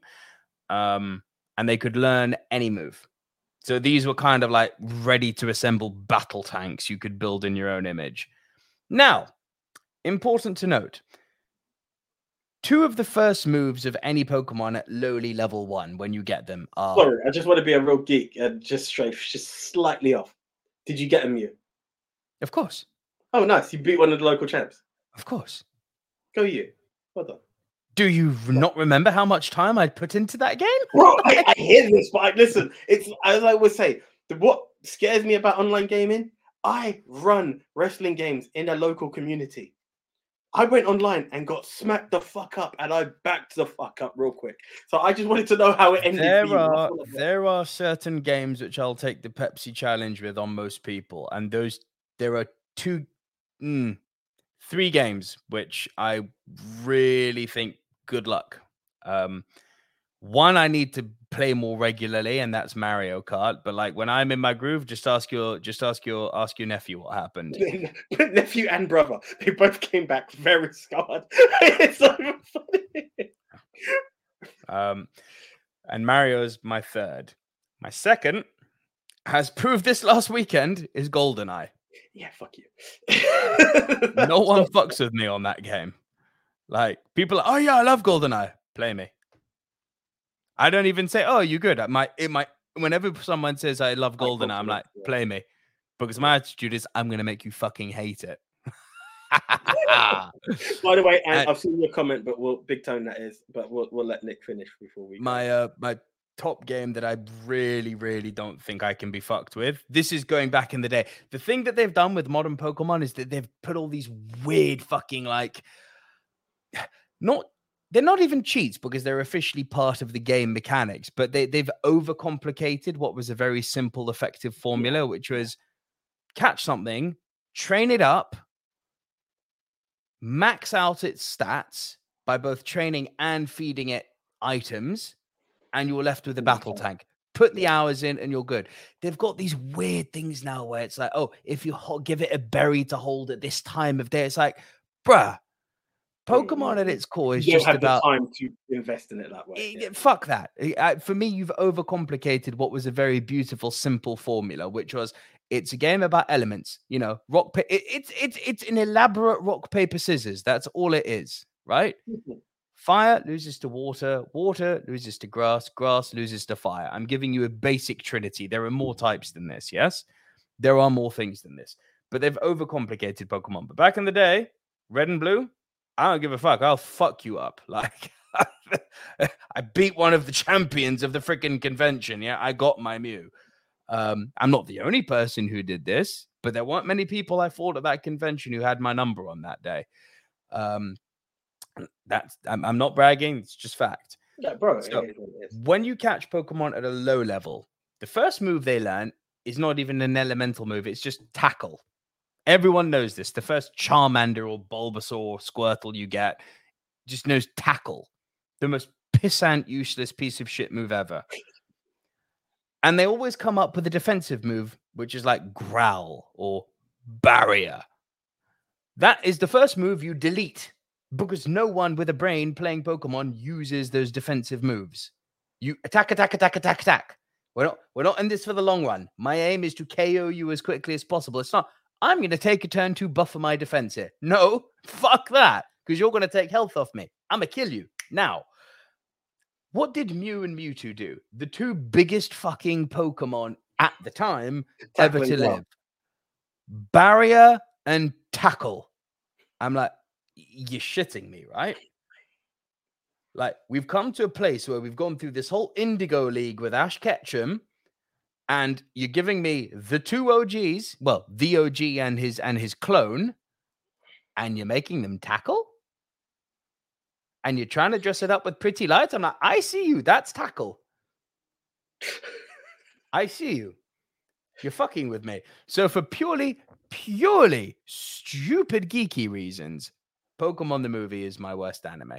But here's the thing. Is this based on the gaming and these are the heroes of the game? Or that's what they were doing in the film? I just need to know. I mean, I've seen the occasional Pokemon episode and I know Team Rocket and that was it. Like, after that, I'm going to be like... I don't fully understand the question, AJ. What do you mean? I'm saying, is that how weak they were in the film? Like, is it they were that dumb shit? Like, that's what their fights were. Here's the fucked up thing. They weren't even weak. Like, Mewtwo kills Ash. Mewtwo kills the lead character. Like, these things are fucked up powerful. But it's when they end up fighting each other, it's Tackle and Barrier. I'm like, where is Psychic? Where is Hyper Beam? Where is Blizzard? Where is Fire? The Fire Blast. I'm like, you can learn any move. You have any move at your disposal. You don't...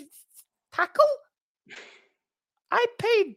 At the time, it was expensive, but I paid an £8 cinema ticket for this. Tackle. What you doing to me? Okay, I hate you, bro. And Billy, what did I think of the second Last of Us game? Speak No Evil. I fucking love that game. I'll go out on a limb here and say The Last of Us Part 2 is the single greatest story narrative ever in a video game. I said it, come at me.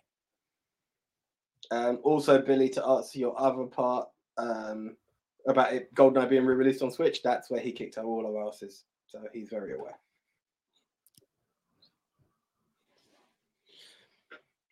It was bliss. It was, Thank you, sir.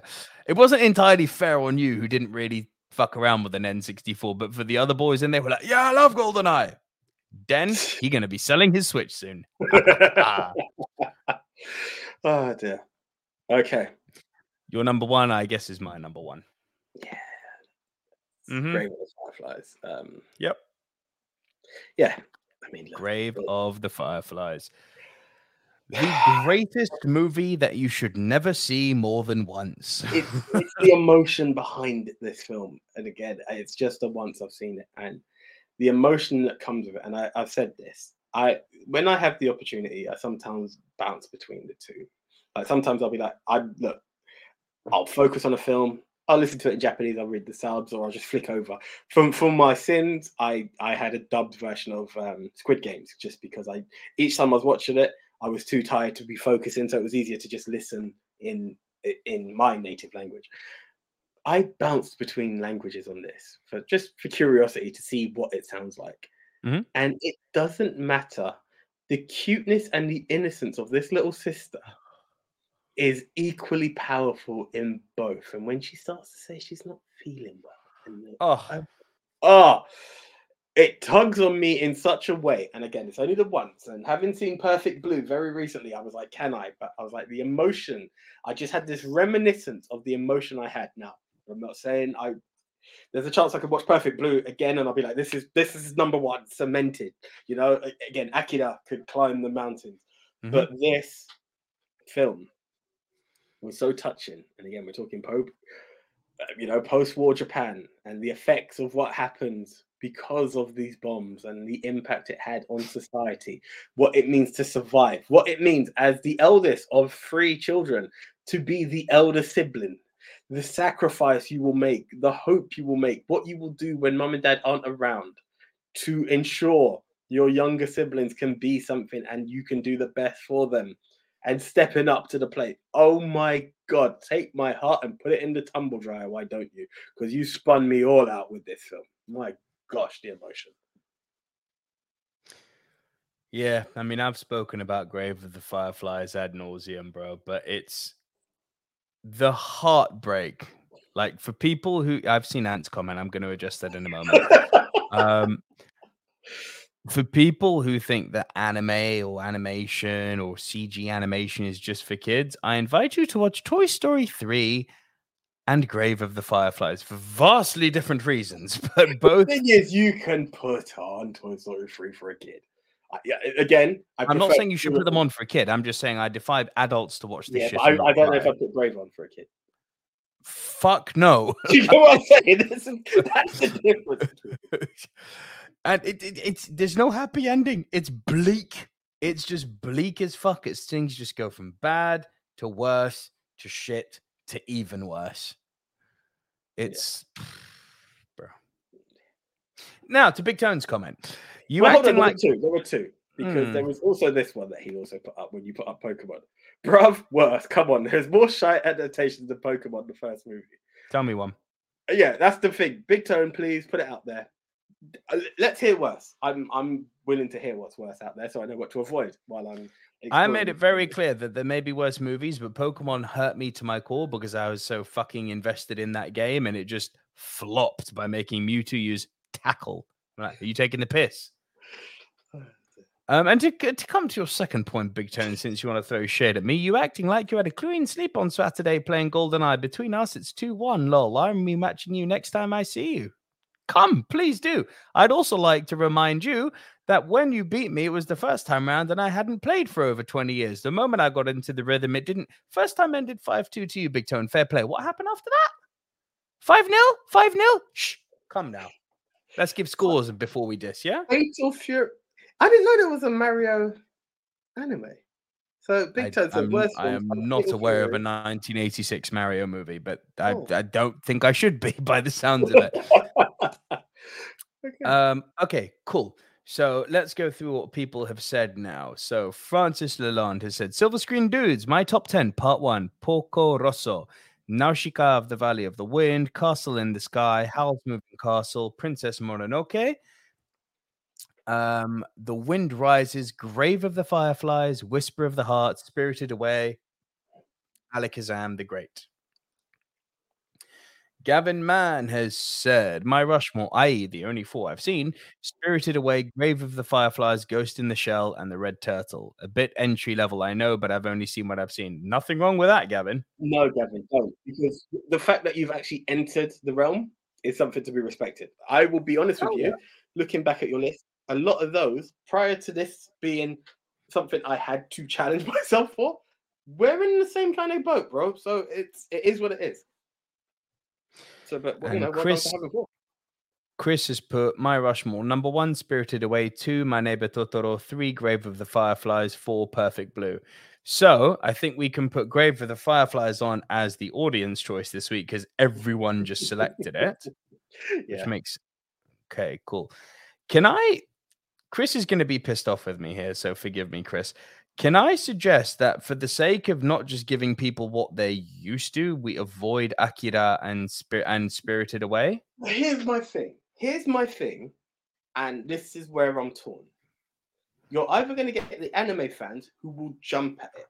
And this is where, you know, Perfect Blue has a chance in hell of even getting a single more than 1%, and it won't get Coach Cartered, you know?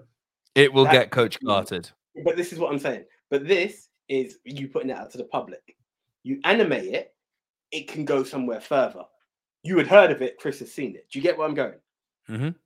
My fear is, let's do your Tekkon da-da-da. You've only got one person who's seen it.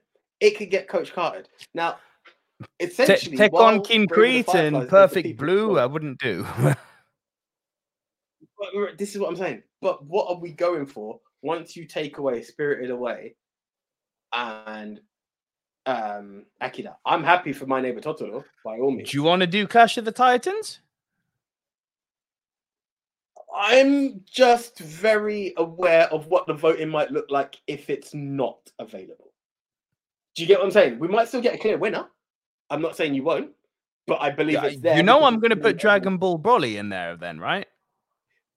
You need a big. Well, I kind of hate the fact that we're not putting movies like My Neighbor Totoro in there, but fine. But do you get what I'm going with? You put Totoro in, which is cool, but it's against Grave. How does Grave get competed against? Well, Grave historically has done fucking awful on the Rushmore. Okay, so let's play it the other way. I'm happy. Look, essentially, even if it gets 10 votes, you're still going to get a winner. It could be 100% and 3 zeros. I don't know how much anime is appreciated out there. I know it's got a huge following. I don't know what it's like in Twitter. Big Tone says, Akira, Ghost in the Shell, Spirited Away, Fist of the North Star. Big up, Ad. Big up, Ant, for saying Fist of the North Star. Sorry, I just got a bit excited. Billy Mount says, Nico, I really want to know your thoughts on GoldenEye Reloaded. If it's the remake that came out a few days ago, I adore it. If it's that kind of reshuffle where they inserted Daniel Craig into GoldenEye, well, you know my thoughts on Daniel Craig. Daniel Craig is what?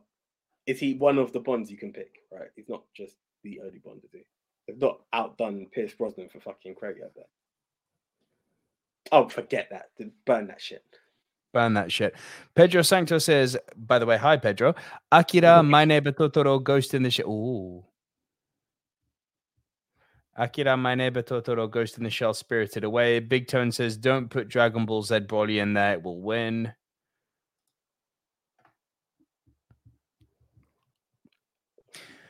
Okay, so you want to go down the Akira and... I mean, essentially, what Pedro just put up could be the one. Grave has naturally done bad. Let's put everyone who's done or who we know will get votes and put them out against each other. Or we can really try to appeal to the animes. Let's take Grave of the Fireflies off, because as you said, historically, it's just not done well. And I can't honestly bear to see it get fucked again. Yeah, Ghost in the Shell can go on. That's a big hitter, which I mean, we've got to go with the popular votes here, don't we? Ghost in the Shell, people are familiar with. Yeah. Even if you go for the fucking Scarlett Johansson remake. Don't be silly. No, but at least it will be seen. Do you get what I'm saying? My only question is, I don't think My Neighbor Totoro is a big enough hitter to fight in this. It's come up a few times, though. Yep. Here, I'm talking about Grave of the Fireflies has come up a few times here, yes? I'm talking about Twitter. We're doing a Clash of the Titans here. You've literally just put the 3 biggest names in Japanimation out there. Akira. Spirited Away. You've literally just put the 3 Titans in there. The only thing that can compete with that is Dragon Ball. I know Big Tone's like, don't put it on and it'll win. I don't agree. I think Spirited Away is going to crush this list despite the competition. I just wish more people had heard of Fist of the North Star, because I would have loved to have put that. Bro, it sounds fucking great. I'd love to watch it. Even Ninja Scroll would be, but I just don't know. I've just not seen anyone mention them along the way. Sorry, let's go to the stars. I'm just trying to think if there's Nausicaa to no chance. Bro, I'm just going based off of what I've seen. Like no chance. And France have put it out there. So Chris, sorry, and I love Nausicaa of the Valley of the Wind. That is. Ooh, here comes the question. Red Turtle. If you had a list which was Red Turtle, My Neighbor Totoro, and Grave of the Fireflies, now you're talking. That's an interesting list. But you want to go with the Titans. You can't put these great movies. They will get Coach Carter, bro. It's a split. We either go for the most I'm saying this based on exactly what you're saying. Minimum votes or maximum votes. I'm willing to play it either way. You know the Twitterverse slightly more than I do. That's the only reason I'll leave it to you. We've literally got the answers on both ends. Oh, Billy Mount, Daniel Craig has had a lot of Bond games. Do you know what they all have in common? I haven't played a single one. Nor will I. I don't care if someone says they're good. Look who Bond is, or not Bond. Valley of the Four Queefs, fucking hell, Francis. I'm happy to go Dragon Ball Broly. I don't think it will be as clear-cut a winner as estimated, because those are some hitters there. Pedro says Totoro is the face of Studio Ghibli. It was even on that 100 greatest films poll that came out recently from Sight and Sound. Listen, we can go the audience vote My Neighbor Totoro then if everyone insists on that. But I'm warning you, it's gonna get crushed. But that can be the audience vote this week. My Neighbor Totoro. Cool. Okay, we're going with the big heads, yeah. I'm going with the big hitters, bruv. Cool. Boku no kotachi, kimi to yume miru. Ladies and gentlemen, the official movie Mount Rushmore of anime in no particular order is Ghost in the Shell. Our second entry is Akira. Our third entry is Spirited Away. Our final entry into the movie Mount Rushmore of anime movies is My Neighbor Totoro. So going to just a few comments I've seen come up, and Street Fighter 2 is good as it could have been. It's on neither of our lists, so we can't comment or put it in.